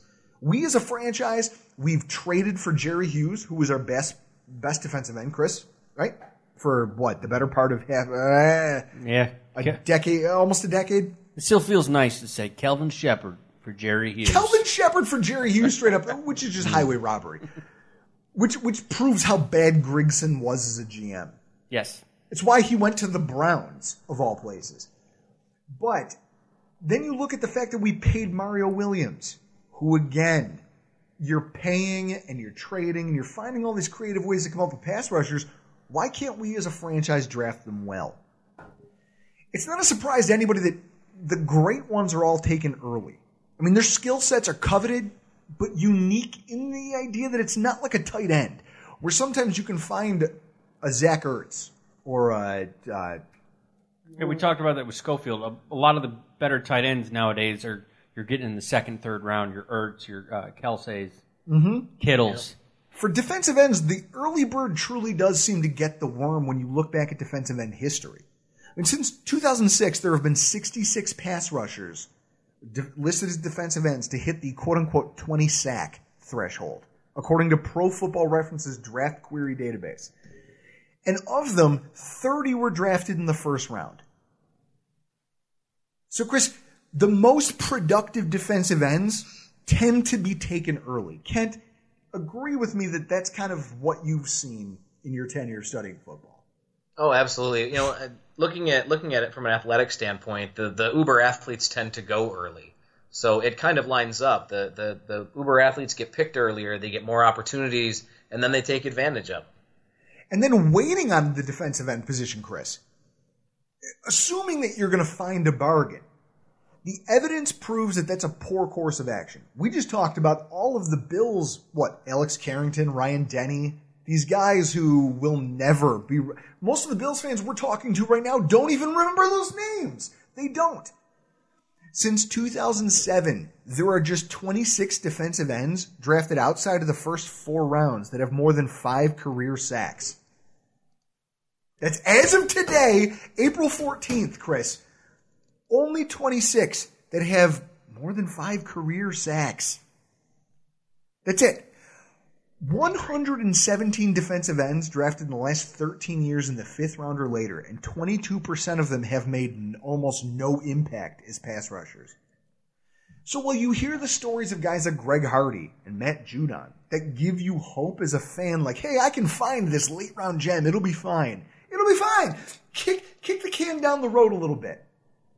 The reality is that it doesn't pay to wait in terms of drafting that edge talent if you expect them to play a real role for your team. Chris, does that information change the way you as the lay fan see the draft? Yeah. I mean, considering we just went over how kind of aging our defensive end room is, I want some young D ends in our room. ASAP pronto. Now, Chris, what I'm going to do for you is this. This massive workbook that I sent to Kent, you and I are going to sit here and take a look at it.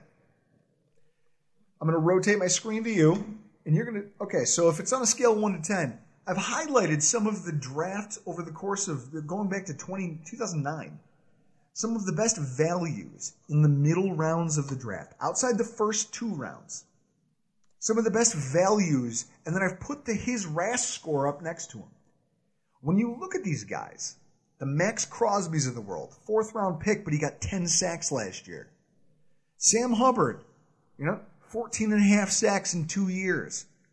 When you're talking about Yannick Ngakoue in 2016, who has 37.5, Chris, he might be one of the lone outliers here. They all seem to have a very high RAS score, correct? Yeah. Okay. What I'm going to do is I'm going to filter this, and I'm going to bring you another group of players. Early round draft picks, but some of these guys, like your Nate Orchards in the 2nd round, your Daquan Bowers in the 2nd round, your Quentin Couples in the 1st round. Or your Deion Jordans, 3rd overall. What do they have in common? They're not in the league. Poor RAS scores, correct? Yeah. And just like that, boom! That's what I call correlation, people. I'm like an attorney over here building a case. And just like that, I've built the case for RAS having some play here as it comes to how the Bills have to approach this draft if defensive end is going to be a priority. Now that we've established the correlation, I want to use that as the lens we look at the depth of this class with. Now, Kent, when you take a look at the defensive ends in the 2020 draft, from top to bottom, what do you think of the overall athletic profile of the class? This is a really unique class, and that's not just the defensive end position, that's every position. But one of the great things about this defensive end class is it really forces you to take both the analytics from a metric standpoint and the tape into perspective. You can't just use one or the other. There's no Von Miller in this draft class. There's no Nick Chubb in this, or not Nick Chubb, the other Chubb. Bradley Chubb. Bradley Chubb in this draft class. There's no top tier, undoubtedly great prospect outside of Chase Young, and he didn't measure. So there isn't a guy that you can look at and say his athletic profile is everything that you could possibly want. But you got a lot of guys that hit really high marks in a couple of different areas. So as long as you're using them to their strengths, you can take advantage of that. You've got a lot of guys in this draft class that are really explosive, great straight line speed. The guys that you can put on the edge and say, all right, go hunting, and hope that they blast past their tackle. And yeah, you might have some plays where they don't have the bend to really get around that edge, where they get ran outside of the play. But if they beat their guy off the snap, which they'll do a fair amount of time during the game, then you can take advantage of that.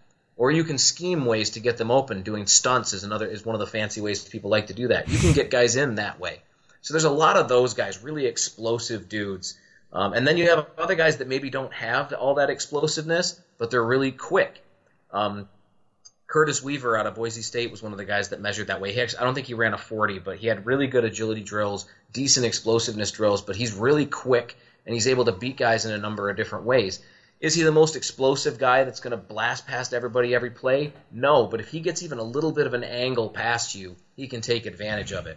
So there's guys like that in this draft class too. You've got a really good variety, and if you have a coaching staff that likes to use one type of player or another type of player, or they're just the kind of guy that can take advantage of different types of matchups, it's a grab bag from this draft class. There's guys all over the place that you can get. So with that said, now I'm taking a look at this, and as we talk about the way the class itself breaks down, I'm looking at the spreadsheet I sent you, and I'm using Dean Kindig from BillsMafia.com and the DraftTech.com. I'm using his kind of metrics as far as who the Bills have looked at. And I'm seeing that they've put eyes on pretty much all of the top, 12 to 15 pass rushers, if you rely on outlets like CBS Sports, Sports Illustrated. So with that said, when I'm looking at these numbers and I take those names and I put a RAS score to them, I see some really poor numbers. I see guys like Greenard. I see guys like Bradley Anae and AJ Epinesa. Is that how it's pronounced? I think so. Epinesa. Okay. He's probably the one that confounds me the most. Because Epinesa was a guy who was talked about as being a defensive end that would almost assuredly go in the first round. He was climbing draft boards. Everyone loved his tape. And then he tested at the combine. And now he's being talked about as a day 2, day 3 guy.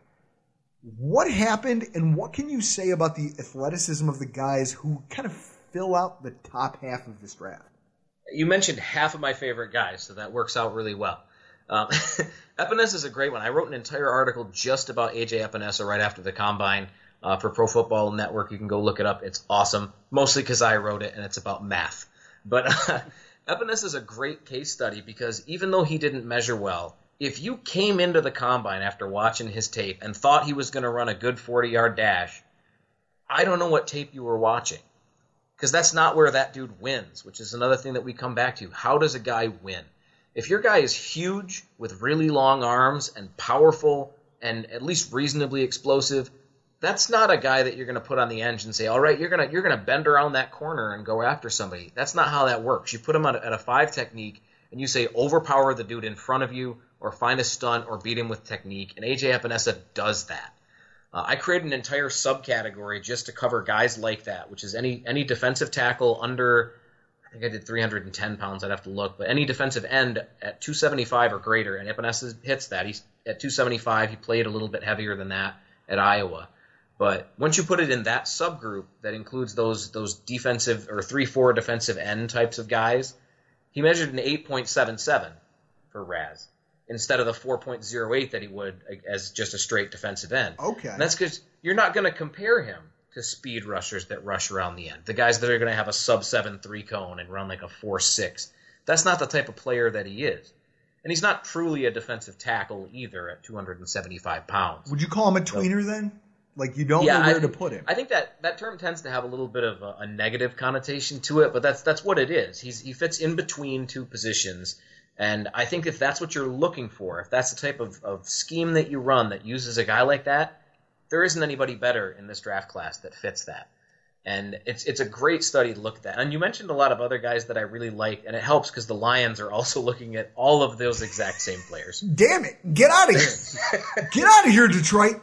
Boo. I can't help it, man. Take Tua Tagovailoa and go home. Just get out of here.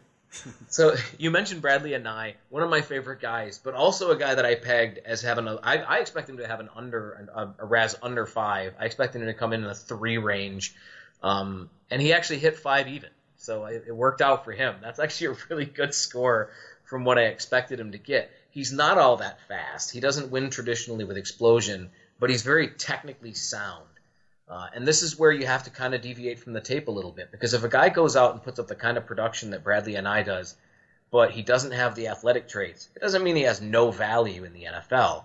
It means you can still find that value if you know what you're looking for. Bradley Anae is very technically sound. He does his job very well. He's a very good tackler. He's able to take on defensive or offensive tackles in a number of different ways. You can put him on the edge and rely on him to do his job. Now, projecting that into the NFL, is he going to be a 10-plus sack guy? Probably not. But if you're looking at a guy who can do a role and set the edge in the NFL and keep his run game going, then he'll do that. And he'll provide some value in the pass game as long as you have other guys who can do things well. Linebackers who can blitz.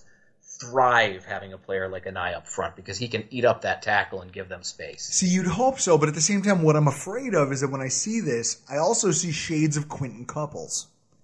I see a guy who's overdrafted. He gets taken by a team who, I mean, Chris, anytime the Jets blow a pick, it's a good day. That's a good day. But yeah, but you watch this stuff happen, and you kind of, I don't know,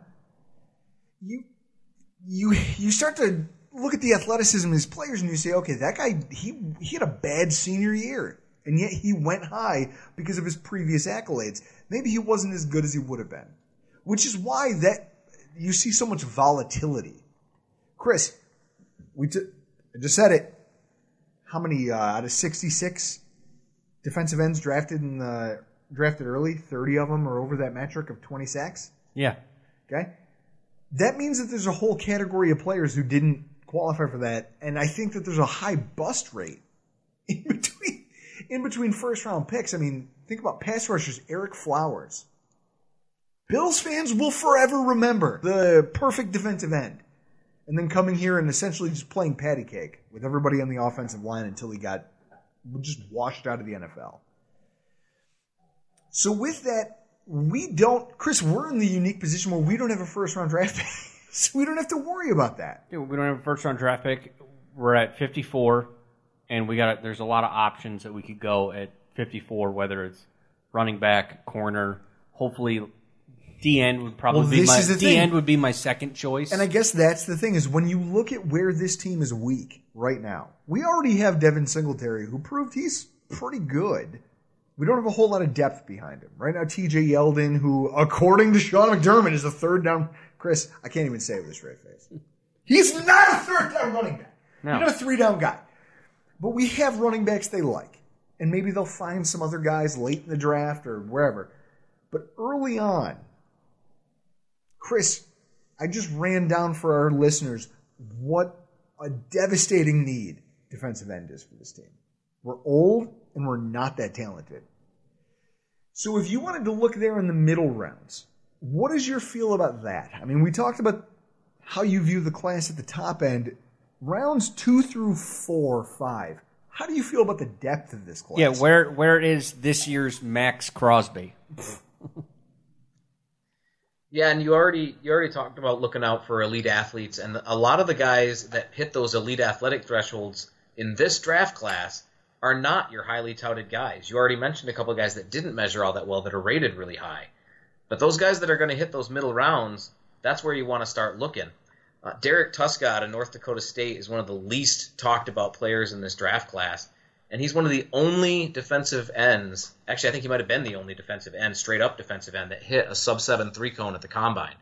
He had a 6.87 in the 3-cone. That's one of those individual metrics that really get your ears perked up, because a pass rusher that hits that 7 or below 3-cone, Those are the kind of guys you want to look for.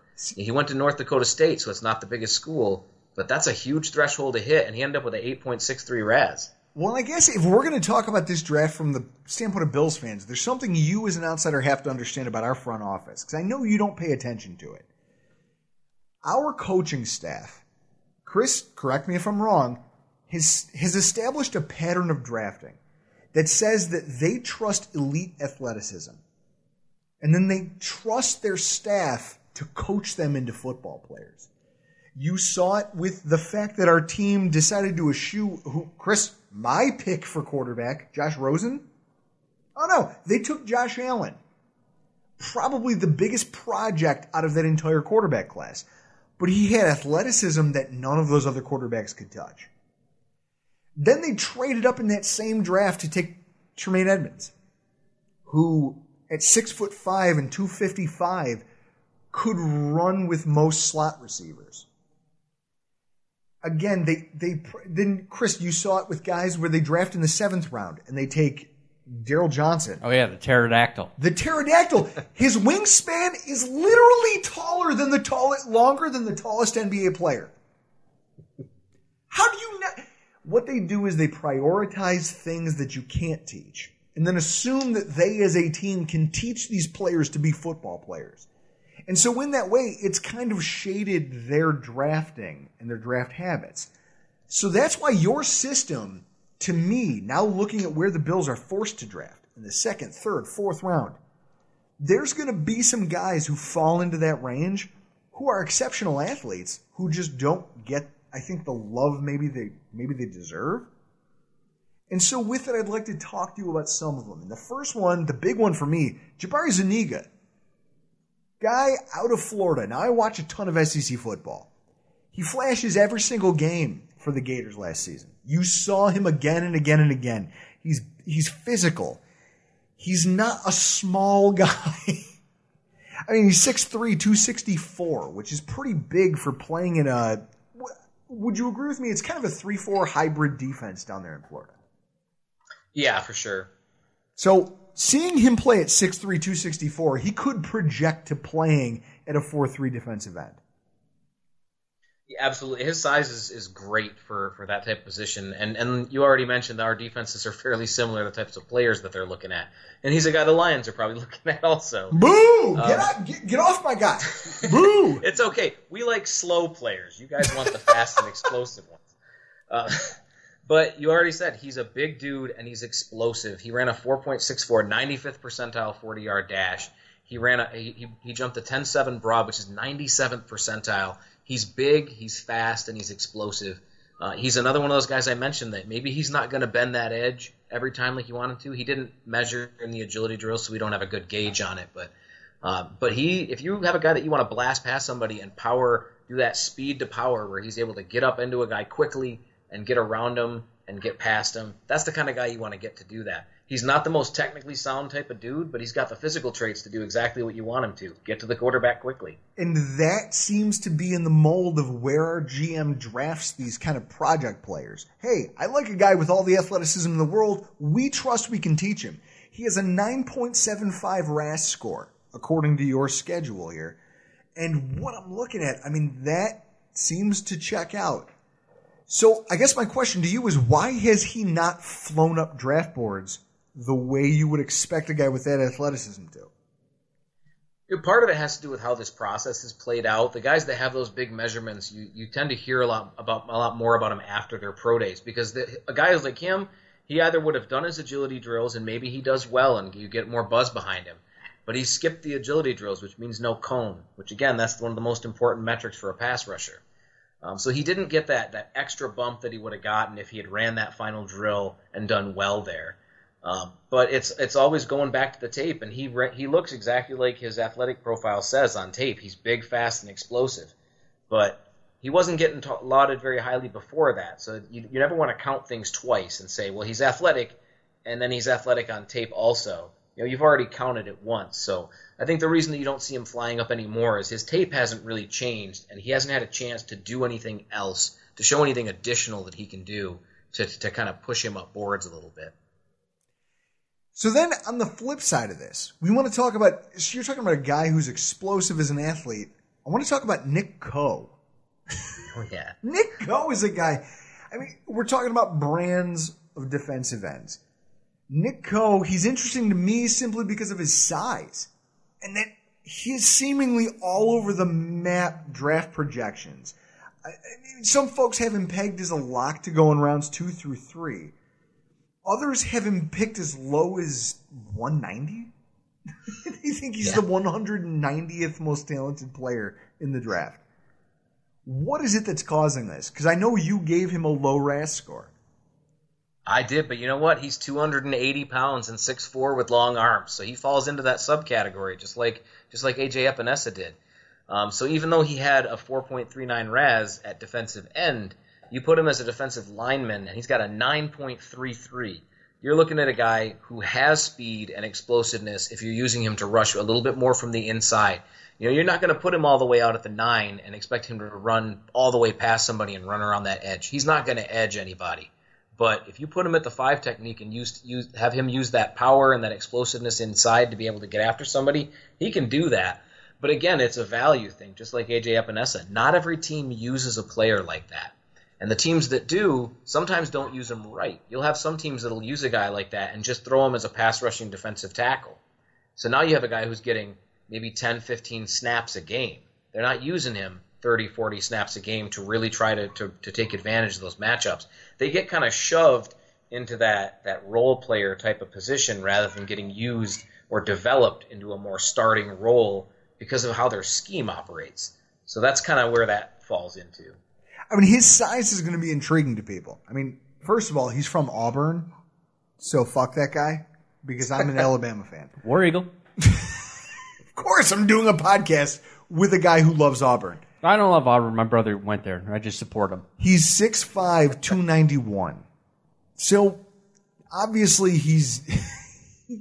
even though you gave him a 4.4 RAS score, he's clearly going to get some love from teams that prioritize what he does. They're just not going to spend on it early.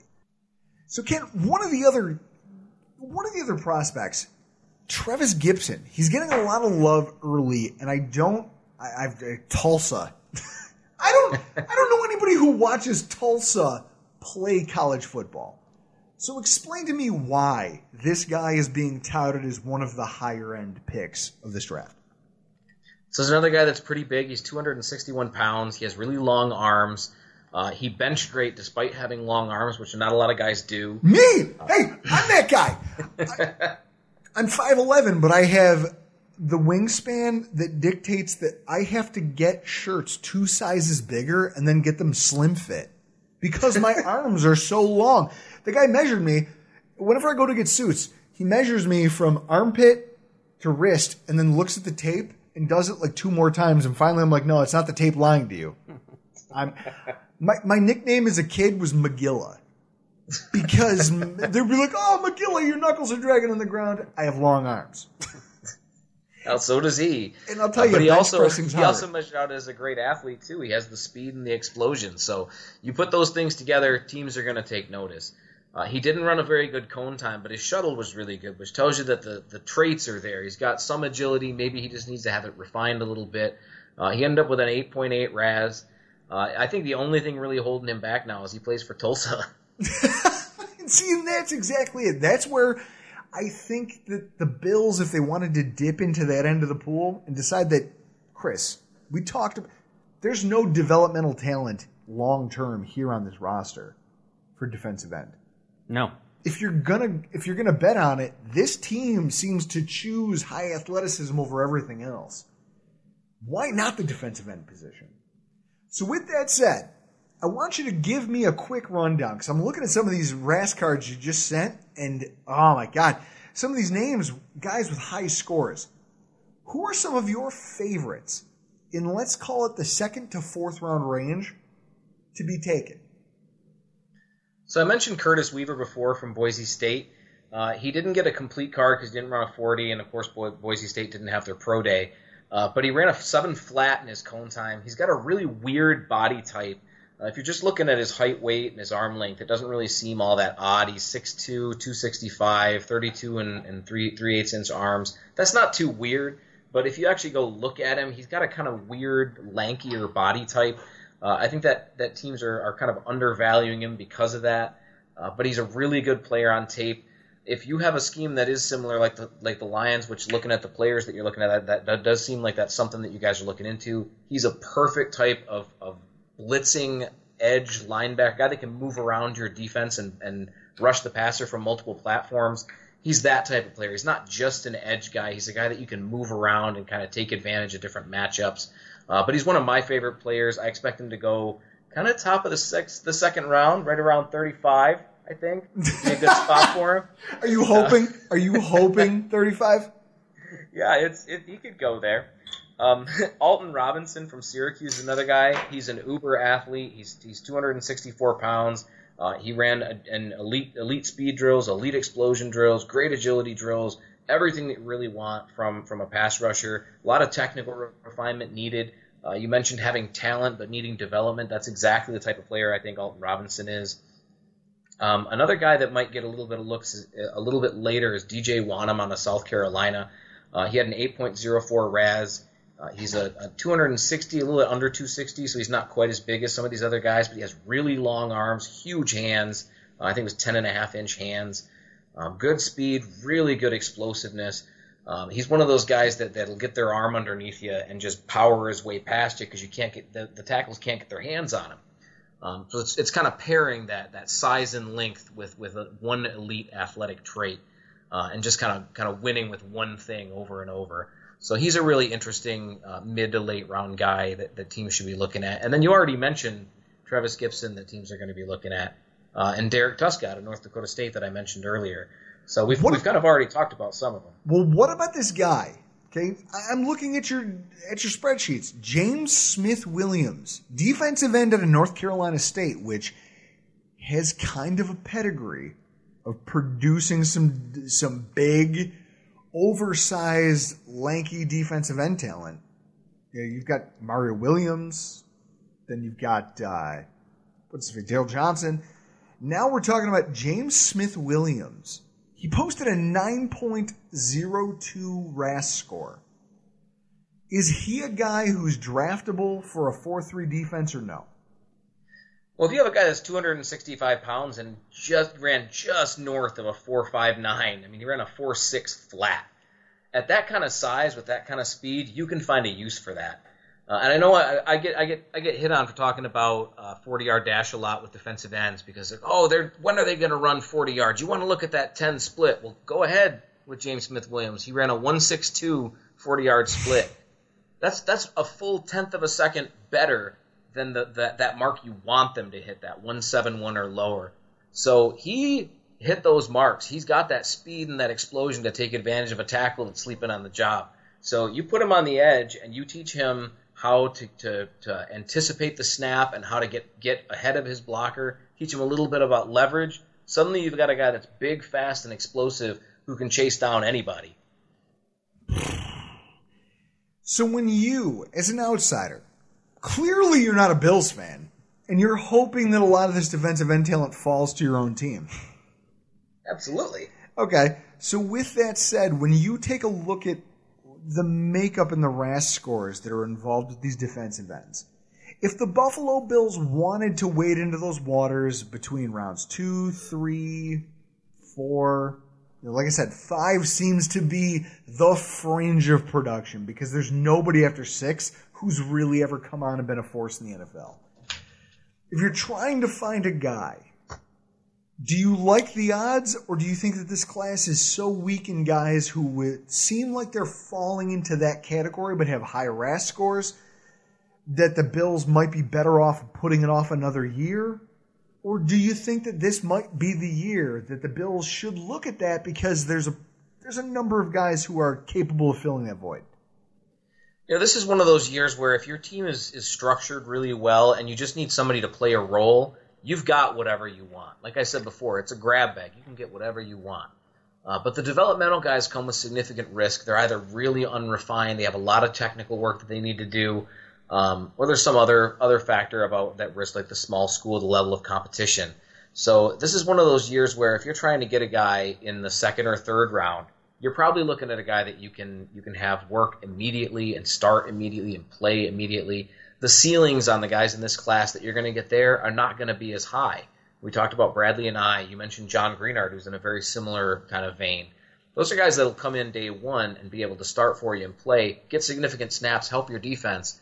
But maybe that's not your 10-sack-a-year guy. Maybe that's not your elite starter that you can put outside and win with and sign to a big contract when he comes up on it because he's a cornerstone of your defense. I don't know that you're going to find one of those guys in the second and third round of this draft. But you look in the fourth and fifth rounds, that's when you start looking at, okay, we need a guy that we can develop into one of those guys, a guy that has the tools that we can build on. That's when you really start looking at this class and find those intriguing ones. So I think that's probably where you're going to find that. If the Bills want to get somebody that just helps immediately, it might not be as high of a ceiling guy. But I don't know, maybe they do both. Maybe they jump at both and they get a guy that can help right now and they can be that role player and they get somebody else that they can develop into that long-term starting role. Kent, that was phenomenal. All of this information, it's just listening to you talk about this and just kind of peppering in my questions. You've satisfied a lot of my curiosity about this defensive end class. Who are some of your favorite sleepers? Just, if you want to plant your flag, who are some of the guys that you see coming out of this draft that you're willing to put it out there and say, this is a guy that I think is going to do phenomenal? Gosh, that's a tough one because, like I said, a lot of the guys that are rated higher are generally your lower ceiling type guys. I would probably have to put that at Alton Robinson out of Syracuse. I already mentioned him as one of the top athletes in the class, a guy that you can really develop. I think if a team gets a hold of him that has a dedicated coaching staff that can really work out some of his technical flaws, he could be the top pass rusher in this class, outside of course, Chase Young. But, yeah, there aren't a whole lot of guys that really blow you out of the water in this class. A.J. Epinesa, if he lands in the right scheme, could be the best player in this draft class. But it's so scheme specific, and you're still banking on the fact that he can do all of those things that you saw at Iowa and overcome the fact that he isn't the fastest guys. So I think my favorite player is probably Epinesa. But if you're looking at a guy who's outside of those first couple of rounds that could have the highest ceiling, that's probably going to be Alton Robinson for me. So you're saying he might be a fit for a team that has a defensive head coach, former head coach, defensive coordinator, who doesn't laminate their play sheets? Oh yeah, no laminated play sheets. They swear often. You got to have that. You can't cut back on the cussing when you're talking about line play here. Kent, this has been to me a phenomenal conversation. I love everything you're doing over there. Why don't you tell everybody listening where they can find your work and what you're doing over for Pride of Detroit? Yeah, so you can find me on Twitter at MathBomb. I'm available all the time. I love talking football. I love talking metrics. Love talking the draft. I answer as many questions as I can. Hit me up. As you mentioned, I write for the MathBomb. Yep. MathBomb. Yeah. Do you really love math that much that you made it your Twitter? I love math. Oh my God! It was the bane of my existence. I code in my spare time, man. I get out of work and I immediately get back on I don't even get off my computer because I work on my computer. So I just get off and I start working on coding, different ways of looking at math and analytics and finding different ways to look at numbers. I love churning numbers. I'm a total nerd and in a different kind of way. All right. So over at Pride of Detroit, what do you do for them? I'm one of the senior writers at Pride of Detroit. I generally do a lot of their draft coverage. I pretty much take over the site from about March till April. I take over the site. I do a lot of player profiles, a lot of rankings, a lot of stuff there. I just got hired on at Pro Football Network. We're going to be expanding a lot of my relative athletic scores work. I mentioned that a lot of that stuff's going to be online very soon. If you've used the Pro Football Network mock draft simulator, all my scores are going to be on there pretty soon. So you can find my work there. And then at relativeathleticscores.com, if you're looking for what a player scored in the last 34 years, you can go search them over at relativeathleticscores.com, and if they've got a score, you'll find them. All right, you can go find Kent on Twitter at MathBomb. If you guys have any player that's in college right now, maybe a current Bill player, you want to know their RAS score, give Kent a tweet. He'll tweet you their card. It's incredible the amount of research he's done. Chris, I think we just found another staple of our draft guests, off-season draft work. I think so too. It was a good conversation. Was a lot of fun. It was a lot of fun. Chris, next week, before we get out of here, wide receiver preview and NFL draft night primer with Brett Coleman. He's coming back. I mean, the Bills technically were not picking till night 2. And so given that wide receivers, Chris, tell me the depth of that position hasn't been the talk of the whole offseason. Well, I think before the Stephon Diggs trade had gone down, we had kind of outlined our draft schedule to where we would end with wide receivers because that's where we thought we could be going with our first-round pick that we eventually traded away. But, like we said throughout the show, there's a lot of versatility at 54. We can go D-end, we can go running back, wide receiver. Chris, you could name 9 different positions we could take there. Punter. It's a complete... Punch kicker or Tampa Bay. You take either one of those, I'll fight you. I'll fight you in my basement for speaking that into existence. We're also going to talk about the ways the draft is destined to be different this year. Just dissect the ways it might impact how the Bills might go about their business. Chris, there's no crowds. Chris, I talked to my wife about this last night. What are the Bills? The Bills are on the clock. You're killing time in the second round. What are you talking about as a network? Not the crowds. What do you try to recap the last 20 picks? But in the first round, what do you have? You just talk about all the players drafted. You don't have any. Yeah. You have a dais that consists of people social distancing 6 feet away from each other. Because they don't want to spark any public ire like, Ezekiel Elliott and Dak Prescott did this week. And then you also have there's no crowd, so it's not like you can pan over them and talk about the guys who were previously drafted, but how many rounds can you do that for? Show highlights for this draft is going to be weirder than anything we've ever seen. Yeah, it's going to be odd. I was looking forward to it being held in Las Vegas and how the whole stage was going to be set up. So was Kyle Washington. Yeah, was he going? Yeah. Well, sucks to be you, Kyle.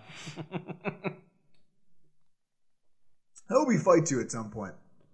Chris, I hope most people fight you. I love you, but man, do I love to watch you get beat up. Yeah, because you're the kind of person that was like, I will fight that person, but then there's sometimes where I'll say something and go, you kind of deserve it. They're coming to you. I'll let you take that beating. Chris, and this is what I think makes me a good father. A good candidate to be a father is that I'm willing to let you take the lumps I think you need to take. And then draft night, folks. Rock Sports Network. Usually we do our annual draft show at 34 Rush. Batavia Downs. This year, social distancing mandates. We can't do that.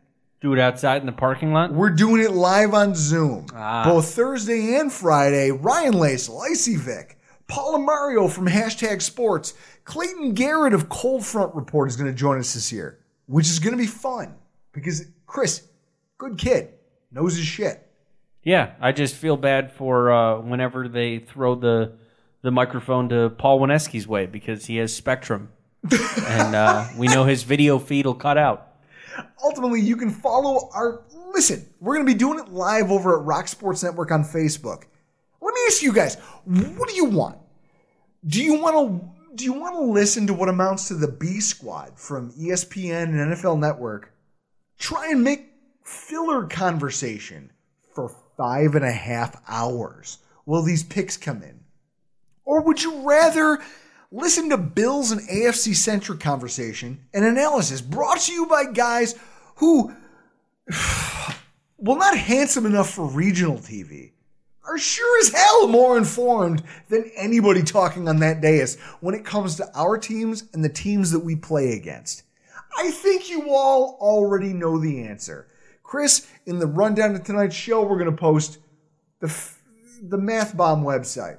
Yeah, the relative athletic score. Boom. We're going to put a link to the Facebook page for Rock Sports Network where you can watch the draft show. And most importantly for next week, since it is the show leading into the draft, we will make a couple of draft Seagrams bets. It's going to be wild. Yes. Guys, thank you for coming out for our 200th episode. It's as long as we want it to be because, Chris, ultimately, we're the boss here, right? Yes. Tony Danza style. Having said that, though, we got to get the hell out of here. I'm Drew Gear. That's Chris Kruger. That was Kent Lee Platte. Thank you all for showing up for 5 years and hopefully, Chris, dozens more. This has been the Rockpile Report.